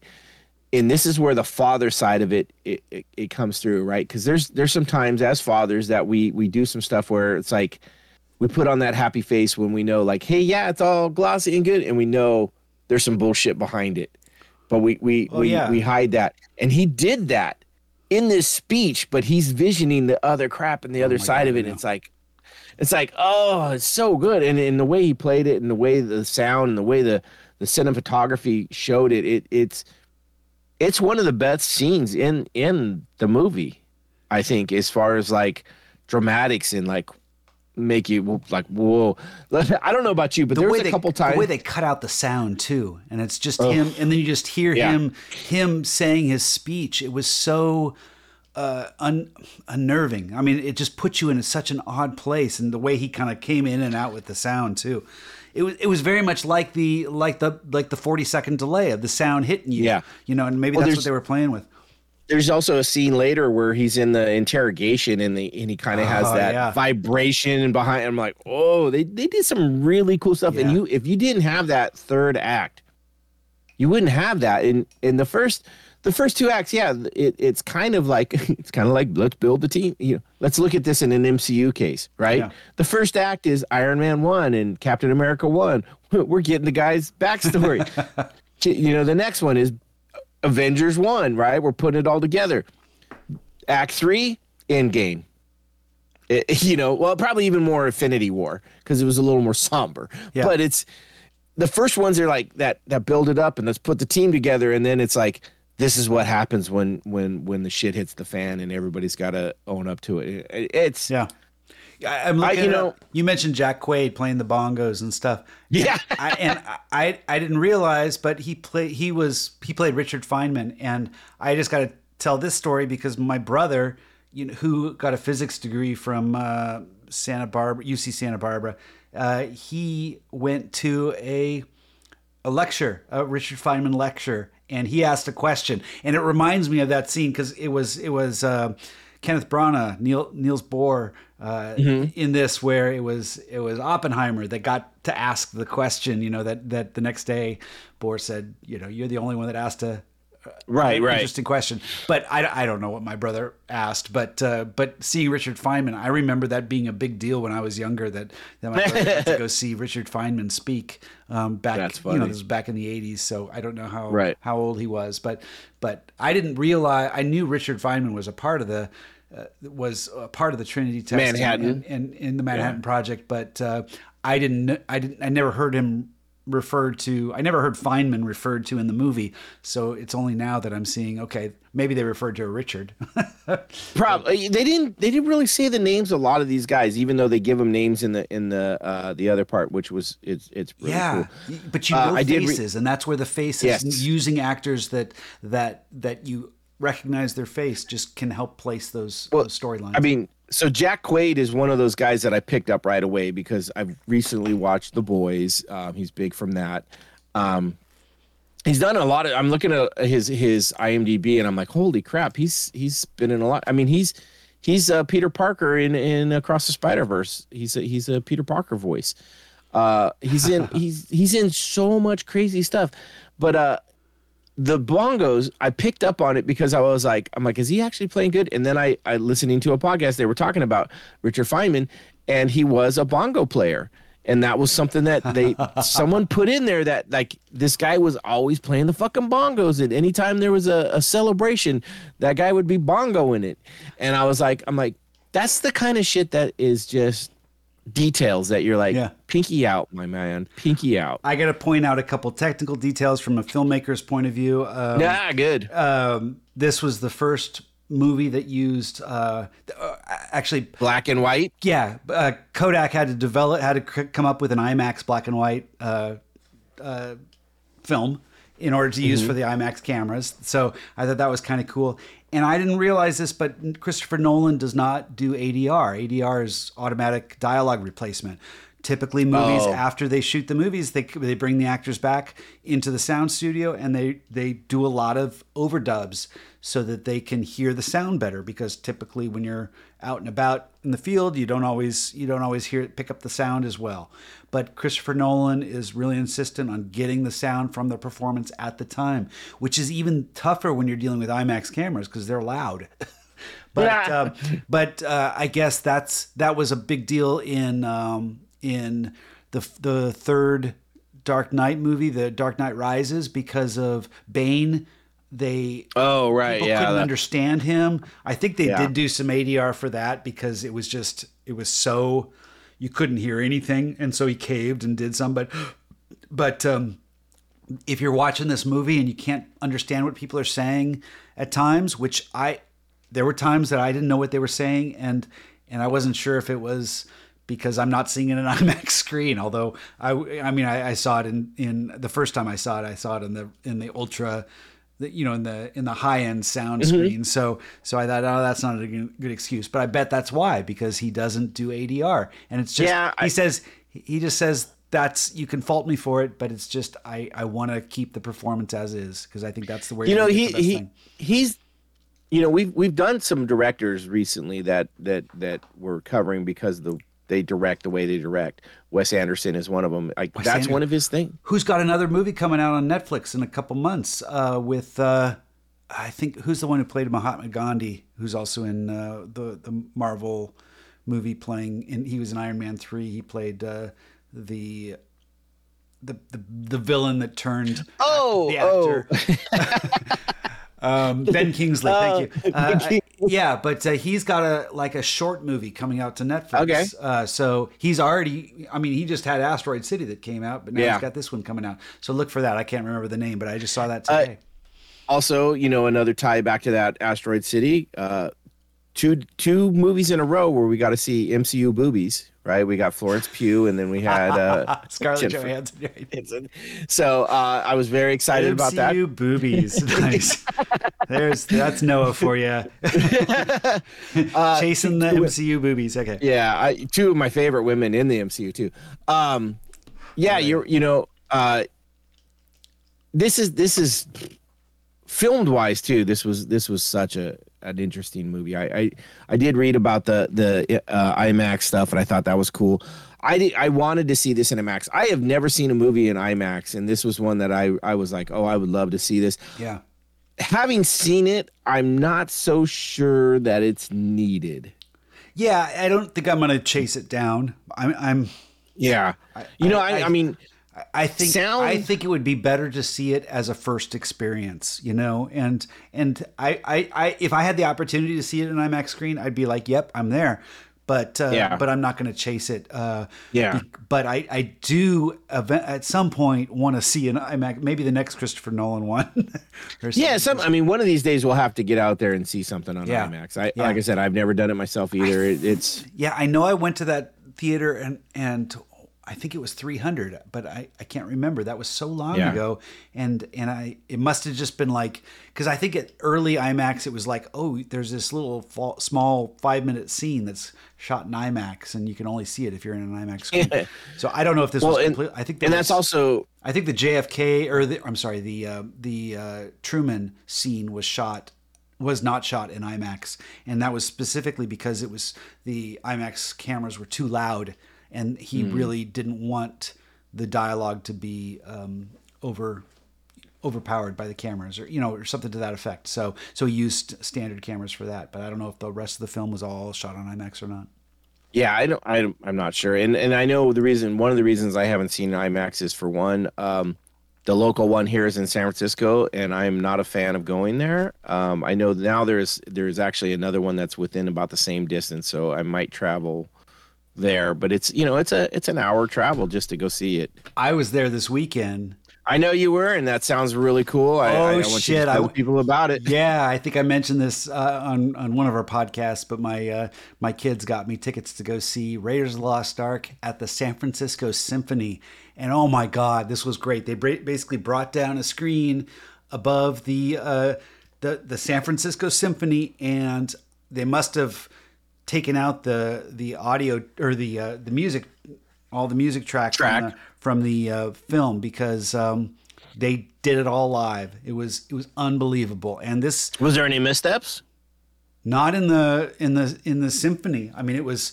I tell you, there were a couple scenes where I thought the mix was a little off, and I'm sure that's because they can't bring the symphony down a little bit. There was in the chase at the end when they're driving, and I think in the movie the audio was a little higher on the actual audio that was going on in the movie, and the sound and the music was a little lower, whereas in this it was a little bit more elevated, so it felt like almost a new experience. But it was also interesting because there were a couple lines that were dubbed a little different. There was the line interesting when he says, "Come on, show a little backbone, will you?" about the snake. It was a different dub. It was like, I mean, maybe the audio track with the music had the overdub that made it, because he's like, "Come on, show a little backbone, will you?" But this just kind of said, "Come on, show a little backbone, will you?" It was a little bit more underplayed. So it's like, well, that's weird. And then there was another line in, I can't remember. Oh, it was when Salah's talking to Harrison Ford, to Indiana Jones on the balcony when they're in Cairo, and he says something about perhaps a man I know can tell us. But this stood out because when I was a kid, I had an album, I had a record player of the audio, because you didn't get VHS. Because of course you did. Time. Yeah, no, I wanted to listen to the movie over and over again on my record player, So and that was the way he said the line in that. It was perhaps a man I know can tell us, can help us, or something like that.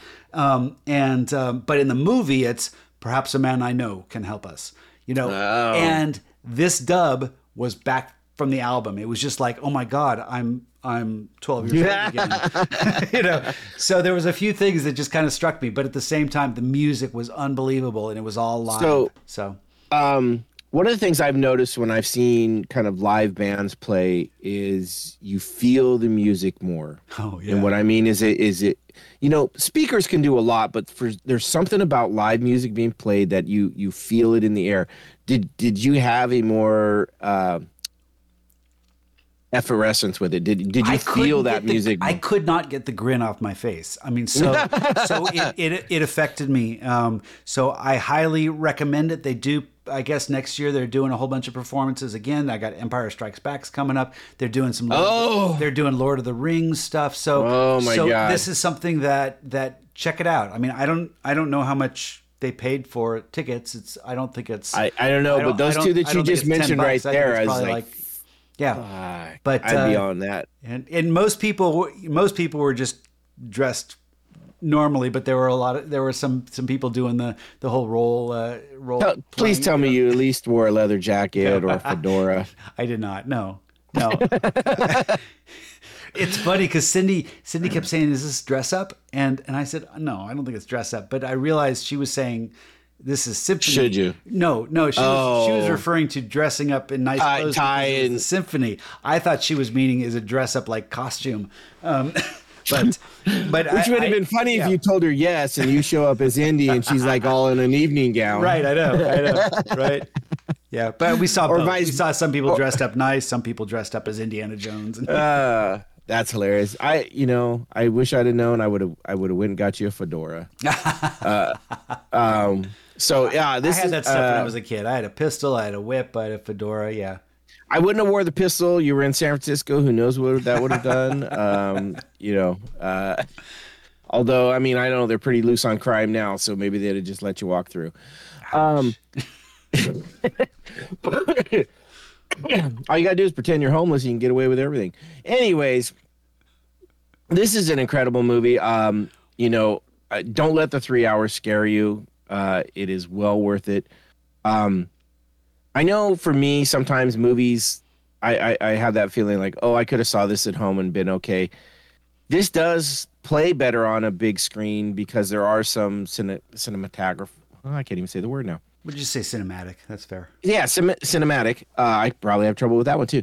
But like the big explosion and some of the stuff they do with visuals and stuff is pretty dynamic to have on a big screen, and it's kind of cool. But I would also say that if you don't get to see this in a theater, or if you do see this theater, as soon as it's streaming or you can get this on a DVD, get this and watch it again, because watch it with some subtitles. So you can get all the words too. Yeah, because the ADR, they don't do ADR, so you're not going to pick up on everything. I didn't feel like I lost any of the conversation, but I also think there was a lot going on fast that I may have missed something I don't know. I get torn with subtitles, because when you read subtitles, you're taken away from the visuals. The visual. And Cillian Murphy has such a presence on the screen, and it's. I almost would suggest don't turn on the subtitles, because then your gaze is not staring into his eyes. No. His eyes are fucking hypnotic. Well, that's what I mean. I'm talking about a second watch or a third watch or even a fourth watch. Yeah, you're right. I mean, realistically, Cillian Murphy is Oppenheimer, Emily Blunt as Kitty Oppenheimer, Matt Damon as Leslie Groves, and Robert Downey Jr. as Strauss. Those are the top four billed. Strauss. I'm going to call him Strauss. He's a dick. I don't care. He's going to take what I give him. Their acting is so strong. I mean, Matt Damon is probably the weakest of the four, but it's also how he was written. I mean, his character is, for what he was written as, he acted what he could. The other ones have a range. There's more nuance going on. Yeah. I get what you're saying. But Matt Damon killed for what he like. Oh yeah. And maybe this is because he brought some moments of levity that you're right. That's hard to get out of a movie like this, and you need a character that's a little bit more gruff and kind of, straight shooter. Well, he also played a high-level military man. I loved the his introduction. He brings in his aide, who I can't remember his name, but he becomes a character throughout. But he's like, here, he tosses his coat and says, "Get this clean. Get this dry clean." And then later, when they're building Los Al, they're building the town in Los Al. He's like, build me a town. Make it so. I loved the orders that he was throwing at him. Well, Get this clean to build me a town. I want to say he was a 1-star general when it first shows, and he becomes a 2-star. Well, he said he was being made a general for this purpose. Yeah, but I could have swore he had a general's star. Okay, like you know that more than I do. I don't. He had the oak leaves, and then he had 2 oak leaves later. So I think he was actually already. So that may have been a mistake. But yeah, they don't get their hands dirty. They tell people, they have multiple people under them, high-level people that just do their shit.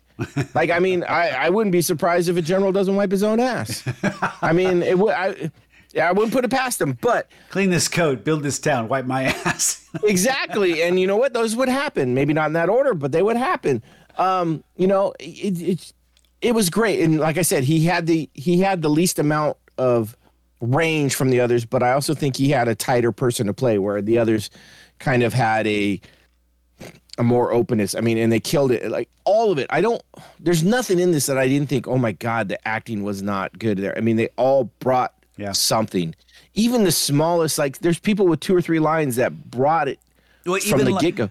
The one who played Roger Robb, Jason Clarke. Oh my God. He was from Terminator. I remember him from Terminator, one of the Terminator movies, and couple smaller roles, but man, he was menacing and he hated him. Oh, but that was his presence. That's what they wanted. He played that attorney that was just grilling Oppenheimer and all the other defendants, even though this wasn't a trial. This was just a small. I loved how they made this little small room that they squeezed him into this little tiny courtroom is what it felt like. Yeah. But it was not that. It was just And he's another one was that I great. was like, oh my God, I know him from somewhere else, and I couldn't figure out. It might have been O Dark 30 or Zero Dark 30. He was in that. Yes, he was. Yeah.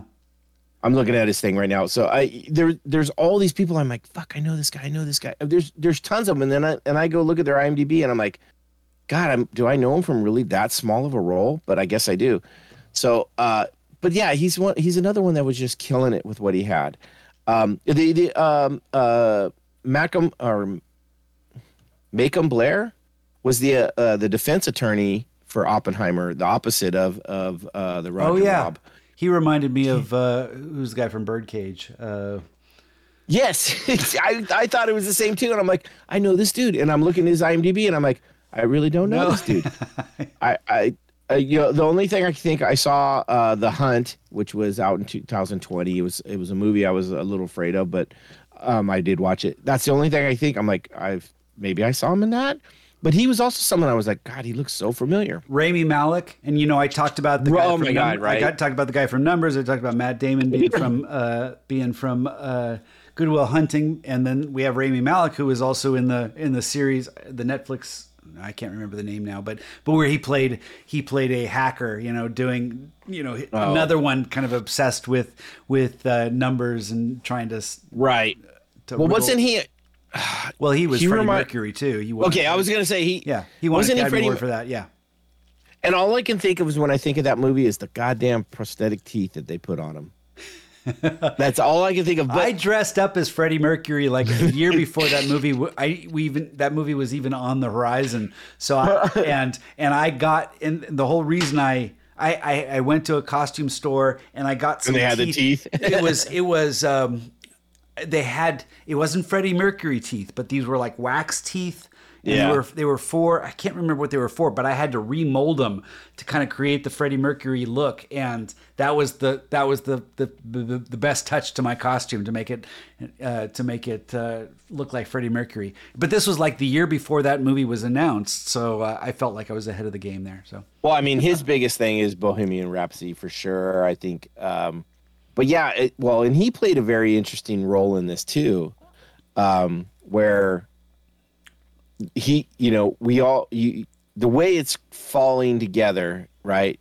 Oppenheimer's getting fucking shafted, and Strauss is getting, he's gonna be, everybody's like, oh yeah, they haven't not confirmed a person since 21 and all this. Yeah, he's been nominated for like secretary of something. Yeah, but it was like a big deal, and you had to go through a confirmation hearing. And yeah, they hadn't confirmed anyone. They had not confirmed anyone. Not confirmed anybody for like 100 years or something like that. So and he comes in and drops a bomb.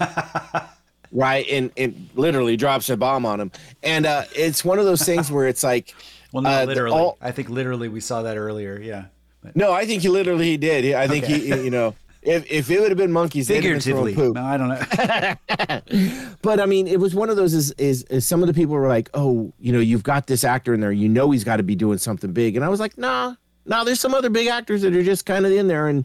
But I love the fact that you see him in the background all the time, and he's another one that's like, oh, I know that guy, yeah. which is kind of a fun game. You know what? You want to talk about a drinking game from Oppenheimer? Every time you recognize another actor, you got to take a drink. Okay. He comes in and he drops that bomb on him, and it's just like, fuck, that's, yeah. It was kind of like, it's almost the feel good moment of the movie. Well, it's like what's the Tom Cruise movie with the courtroom, military courtroom drama for A Few Good Men. Few Good Men with when Jack Nicholson like, you can't handle the truth. It felt like that sort of a moment. That sort of a it didn't quite have that mic drop moment, but right. But the follow up scene when you know what it was. Oh, and Robert Downey Jr. is brilliant when he's sitting in the chair and his aide comes in. And he's like, and he's already been told that most likely he has the votes to get confirmed. Mm-hmm. But he's like, and he just kind of he's more animated, and he says so is everything everything good? And he says, well, there were a few holdouts, and Robert Downey Jr. just freezes, and that the way he played that physically that was the mic drop moment for me. Whereas like, oh, that was No. brilliant. And then he kind of turns a little bit and he says, yes, you know, he just kind of asks, and then It's not even drop that. the JFK as the well, that's the mic drop. That's the Joker drop. Yeah. No, the one that got me for Robert Downey Jr. is he's, you know, this is after he told him, he goes, yeah, maybe we just exposed the truth, and he's kind of like scowling at the aide and stuff like that. And then he turns around to press, and halfway through it, you see the smile come up. And I was like, fucking politicians. Yeah. Motherfucking like right there, I was like, that's why I hate politicians. Yeah. And you know that shit right there. And there's that scene you were talking about, the flower arrangement in that. Right. In that scene, there's a moment in there when he's talking to Oppenheimer when his expression changes, and you can almost tell the moment when he decides, I don't like this guy, and I'm after him. Yeah, you know, this is an interesting movie too, because you know we're talking about everything, but you can't really spoil it because this is history, you know. So this is a movie to experience. So if you haven't seen the movie and you're this far in the podcast, don't worry, it's still worth watching. And you know, obviously we know what happened. Right. The bomb was created. It worked, and no, you're right. Well, I don't know about you. So going into this, I mean, I knew about the creation. I knew about the Manhattan Project. I did not really know the name Oppenheimer. I'm not this great history student, so I don't know all this crap. No, I knew Heisenberg more than Oppenheimer, but that's probably because of Breaking Bad. Oh, that's funny. Yeah, no, I didn't really know any of the names. I knew that we dropped the bombs, and you know that's big history. I knew a little bit more about the hydrogen bomb because I've studied my great uncle a little bit. I did not know the difference between fission and fusion, and I do now, which I think is fascinating. I mean, I did know a little bit of that. I didn't, but I think it seems simple, the ideas behind it, but seeing how they played out in the movie is great. I knew Richard Feynman too, so you know where I learned a little bit of it.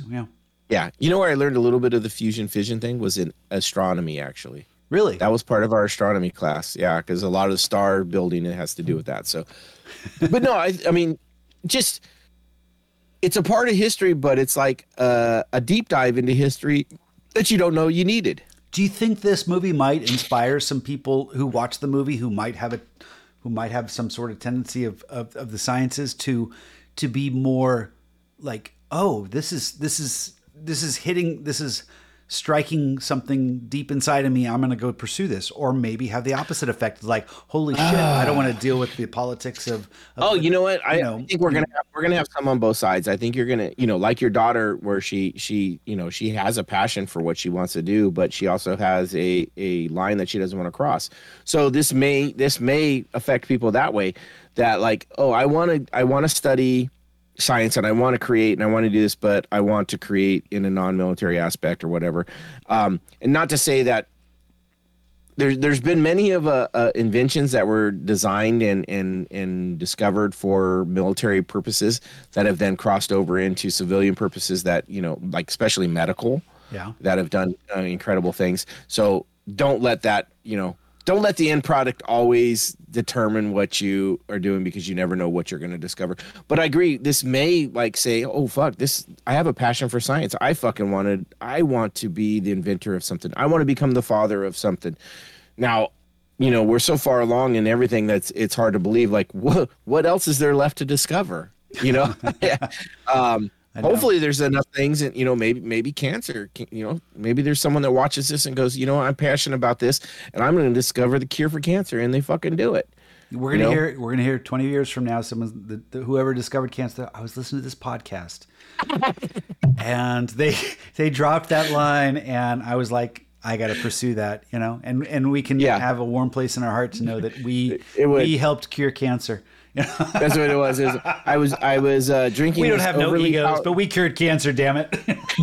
I was drinking this overly powered martini that I was told to drink from this show, and I came up with this idea for curing cancer.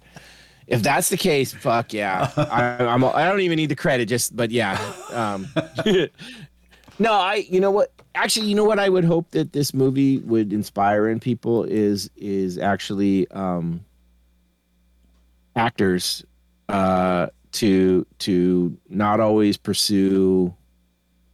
You don't always have to be the lead person to make it a. You know what I mean? Yeah. Like there was something about there was something about the supporting cast in this that I actually enjoyed so much more than I have in other movies, where it was like it seemed everybody in here thought like they had the Oppenheimer style character where they played everything to the T. Like I didn't see anything that was like, oh, they're kind of just showing up for the paycheck. Like it's like everybody was like fucking into it. Like at least that was to me. Yeah. And then, you know, Well, and one of the things Christopher Nolan, he wrote the script. He was he knew his vision, and I think there's something to be said for someone who brings that and is more of an authoritative mind when it comes to decisions being made when you're on set. It sounds like he knew what he wanted, and if people had questions, you know, he had answers. He had answers. He's like, this is what I'm going for. And it wasn't like he was trying to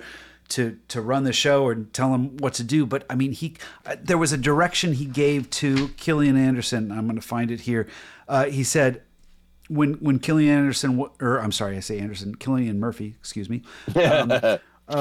I think what was it? It's Gillian Anderson from X-Files. Yeah. That's what I was getting confused with. Apologies.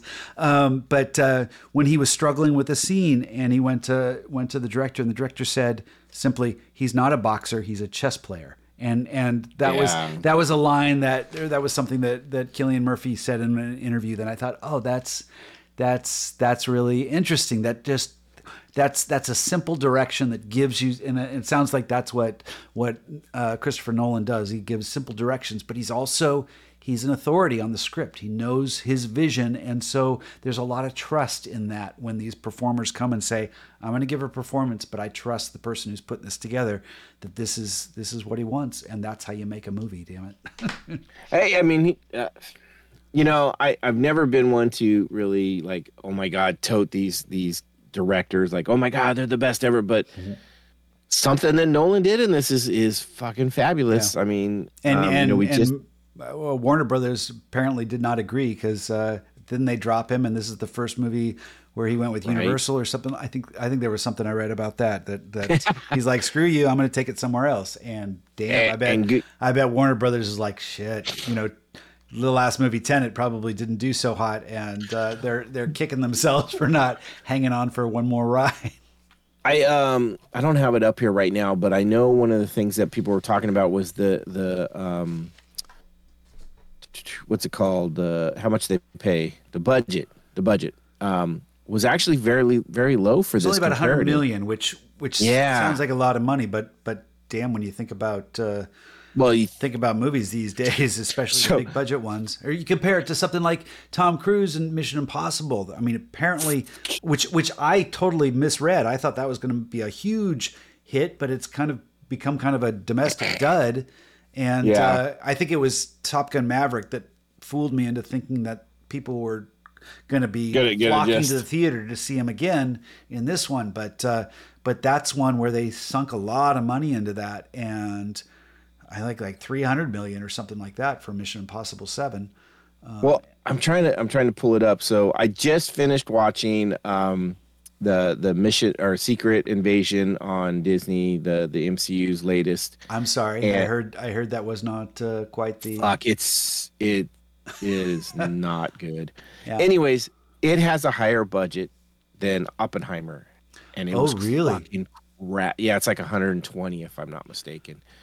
It might even be higher than that, but yeah, it's like one of those. Is like he made that for technically a penance compared to some of these others. I mean, it's like I don't know if it was just one of those like everybody he asked like, hey, I want you to be in this. Like, all right, what do you need from me? And they're not even worried about how much they're getting paid. Right, that's possible. Which is that fair? I don't know if that's fair, but I mean, obviously. They know that Christopher Nolan has a passion for his work, and he's going to put out something good, and they're gonna show up because they want to be a part of the experience, you know. So there's something to be said for that. You know? Yeah, I was trying to see, I wanted to find that. Well, okay, interesting. They're saying that the Barbie budget was the same. Their same budget is estimated, which I've heard was different. I heard it was actually a lot higher. I know their marketing fucking has got to be through the roof because Yeah, we're not going to crap on Barbie. I am. Well, maybe not. I'm not going to crap on it. I still haven't want to seen see it.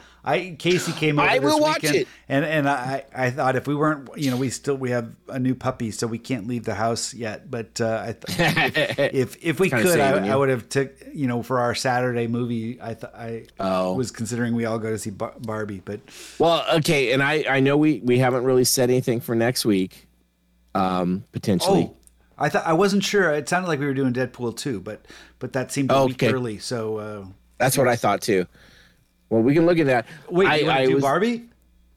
I don't want to, but I'm almost willing to. I'd be all for it. I'd love to. All right, well then let's do that. I will submit. Okay. I'm gonna go do a fucking matinee because I'm not gonna pay full price. I'm gonna fucking sneak in as a senior. Even I'm. Oh, that's funny. No, we'll do it. How do you sneak in as a senior? I just pay senior over online. Look at me. Look at me. If I walked up and said I'm senior, are you gonna fight it? You don't look like you're 65. I'm like, I'm hunched over. I'm limping. What the hell? You think? Good for you. Good for you. Own it. I've done it. I've done it once or twice. No, but I think my daughters may want to see it. So if they haven't already, and if not, I will. We'll figure out a time to go watch it. Well, let's check with Bo and Nina because I think we might have put out something about Deadpool 2 next week. But if that's not the case, I think Barbie sounds great. Okay. Well, we'll look at that. So there could be a Deadpool 2, a Barbie, or even we're going to get back into our spouse episodes. Oh, yeah. We got some good ones. So it may be one of those. So stay tuned for us next week when we come back with whatever it is we're going to do. Hey, let me just say, I know we typically talk about what we've been watching. And I know a couple weeks ago I mentioned I was about halfway through Barry, the HBO series with Bill Hader, who plays the assassin turned actor. But I ended up, I finished the. Did you? Okay. It's 4 seasons and it's absolutely amazing. I think it's incredible. It's almost like Breaking Bad as far as how it feels in the end. So worth it. It's 8 episodes every season, four seasons, and they're 30 minutes each. So it actually goes really fast, but it is crazy where it goes. Okay. So, anyway, we tried watching it, and my wife just can't handle the violence. Yeah, it gets even more violent, unfortunately. So yeah, so that's going to be. But it gets darker. I mean, second season, I think I mentioned on a couple weeks ago that the second season at first felt like it was getting a little too silly, but then it almost seemed like course correct. And then it progressively got more and more intense. And the third season was so different, and then the fourth season was unbelievably different, and it just went darker and darker. And I like that stuff. And it just felt real. And it was because, here you've got an assassin that they're trying to humanize and bring into this world of acting. It almost seems, there was still this kind of black comedy cloud that was hung over the whole thing that, by the fourth season, you're laughing at things that you probably shouldn't be laughing at. But man, and Bill Hader directed every episode in the fourth season. So if you're a fan of his, which I am, I love his comedy and I love his, I love when I see him interviewed. I love his presence. He's nice. Delightful and interesting and real. I don't know. He exposes himself. Gotcha. Talks about some of the stuff he's gone through, and he said he used to go through panic attacks during SNL sketches. How fascinating is that? Yeah. I can see that. I can see it. But he's such a good performer in SNL. His sketches were some of the best stuff. But to know that just means he's a professional. Yeah.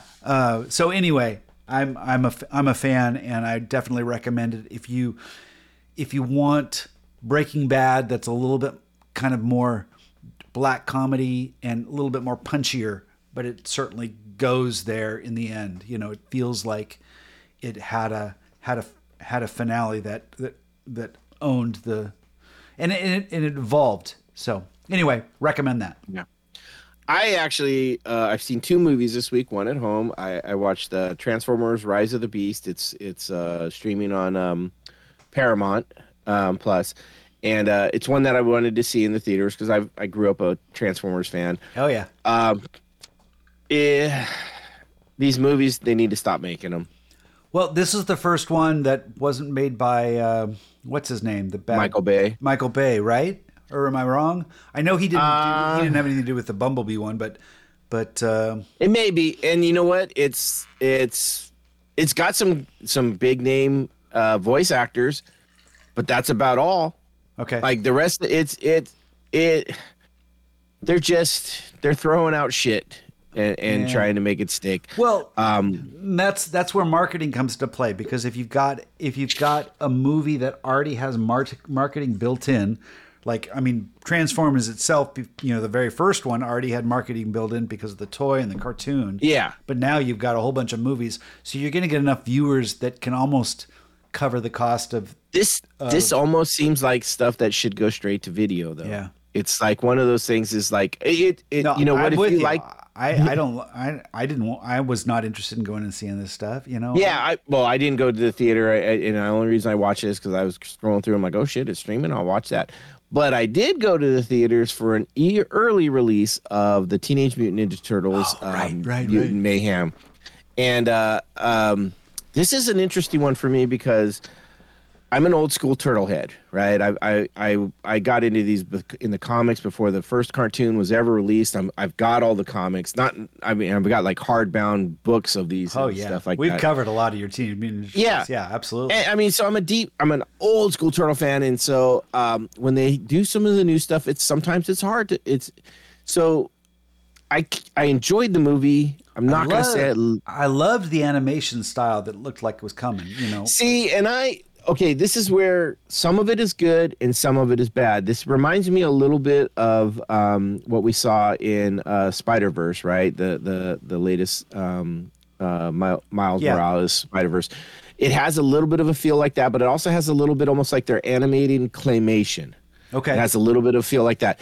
Some of it works, some of it doesn't for me. You know what, though? I'm going to take that as a positive review, because I know going into this, you're a huge hater of Seth Rogen, and for sure. And so the fact that you're on the fence is actually probably a pretty positive review coming from you. So I know, and in that there's parts of the story I really like and parts that I really don't like.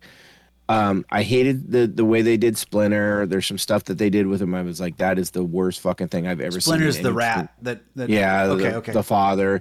And then there's some of the stuff they did with the villains that I just didn't care for. I thought it was cheesy.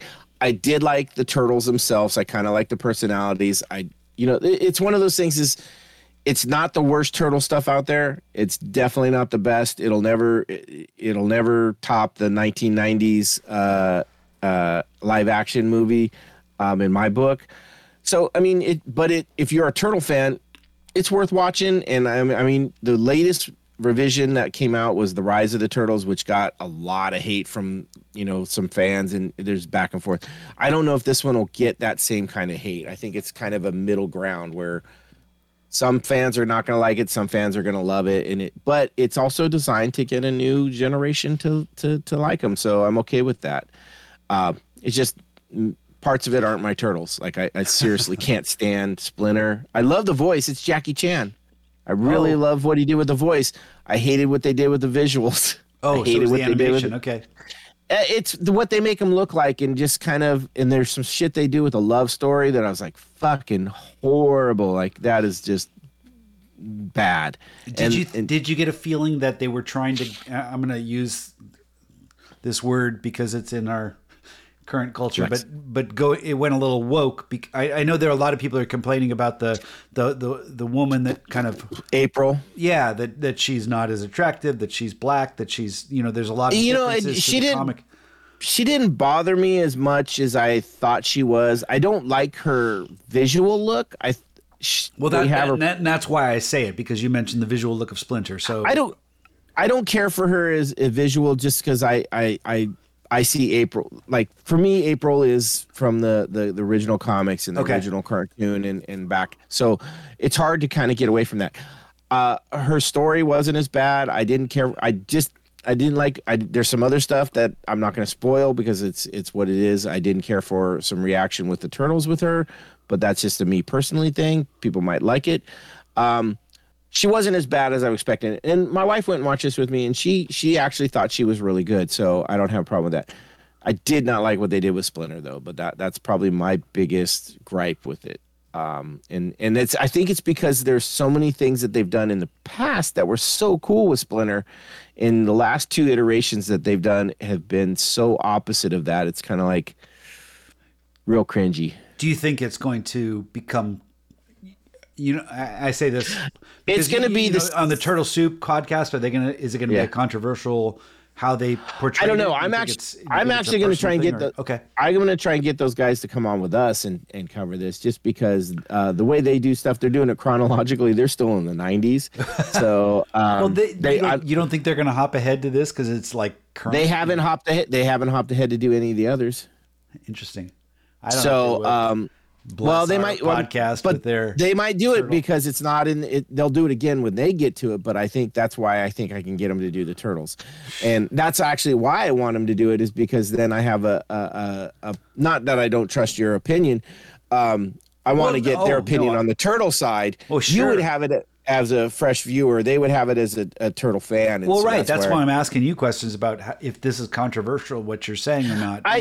No, you know what's going to happen is this is going to bring in a new generation. I think it's going to, it's designed to go for the younger kids and stuff like that. And that's, what, more turtle fans, the better. But I have a feeling a lot of the old heads are going to not like it. But, they also are.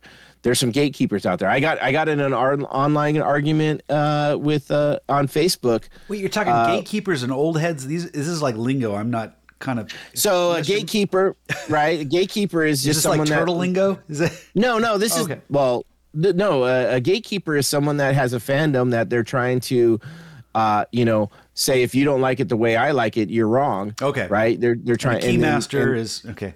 Yeah, right. And an old head is just someone that, like this is something comes that's up. You going in to go see Barbie. No, that's not. No, so you can get the senior discount.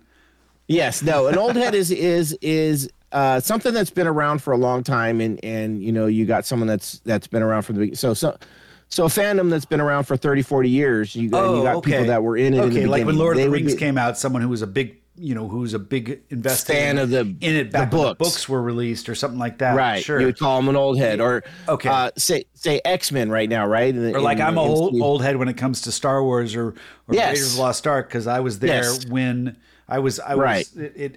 I was a part of the whole 1977 experience or 1981 experience. So you're going to have those people that are going to have a different opinion of this. Yeah. So I get that. It's. I look at Tristan and I go, I don't care about your Star Wars opinion. Yeah. Right. Yeah. He's coming in with that Jar Jar Binks. Yeah. He's coming in with that Jar Jar Binks, and you're like, no. I'm gatekeeping on this shit. Get your shit out of here. Right. But no, I did. I got an online argument on Facebook about Teenage Mutant Ninja Turtles, and I'm like, dude, you can't be gatekeeping like that. It was about a different series than this one, and I was like, you can't be doing that. Like, everybody's gonna like what they. I'm like, you can dislike all you want, but don't tell someone else what they can and can't like in Turtles. So yeah, and it's funny, and he's like, okay, whatever, Captain Save-A-Ho, and I'm like, whatever, dude, keyboard warrior, fucking bring it on. She was like, I'm like, whatever, bitch. So, anyways, which is funny because that's totally opposite of how I would usually be. But I was like, what the hell? But I as an old head, I'm growing. I think people will enjoy this. I think this will become one of the upper level of Teenage Mutant Ninja Turtle movies. There's like 6 or 7 of them. There's a couple animated. I think it'll be in the top 3 for most people. For me, it's probably in that 2 to 3 spot. Nostalgia will never overtake the 1990 movie. And that's just because that's part of my blood. That's my Indiana Jones, right? That's what we podcast on, right? Like, yes. Yeah. So, I mean, I wore a tape out on that one. You talk about people that have had like Fast Times at Ridgemont High, and they wore a hole in the tape. I wore a hole in the whole tape on that Teenage Mutant Ninja Turtle movie. So, but that's what I saw. TV wise, we just really haven't had a chance to watch much. We've been busy. We went camping again this weekend, so Nice. Yeah. Yeah, I'm loving that. Going to get out and do that again. 2 weeks from now, we're going to go again. So it's all good. But yeah, that was it. So yeah, maybe join us again next week for Barbie or for Deadpool 2. Or maybe even, Either way, we'll have a good conversation because both those definitely will warrant it. And we'll probably have some good cocktails. That's I guarantee absolutely. mine will not be 4 ounces of gin with nothing else in it. Might be 4 ounces I of keep gin. slipping a little plum brandy in my cup. So I'm starting I to saw feel you. this, I saw you mix. I saw Yeah. you pouring some. I only had the 2 drinks this time, but no. Yep. So join us again next week, and with that, that's how we sees it. Hail Caesars! What does that mean? Hail Caesar.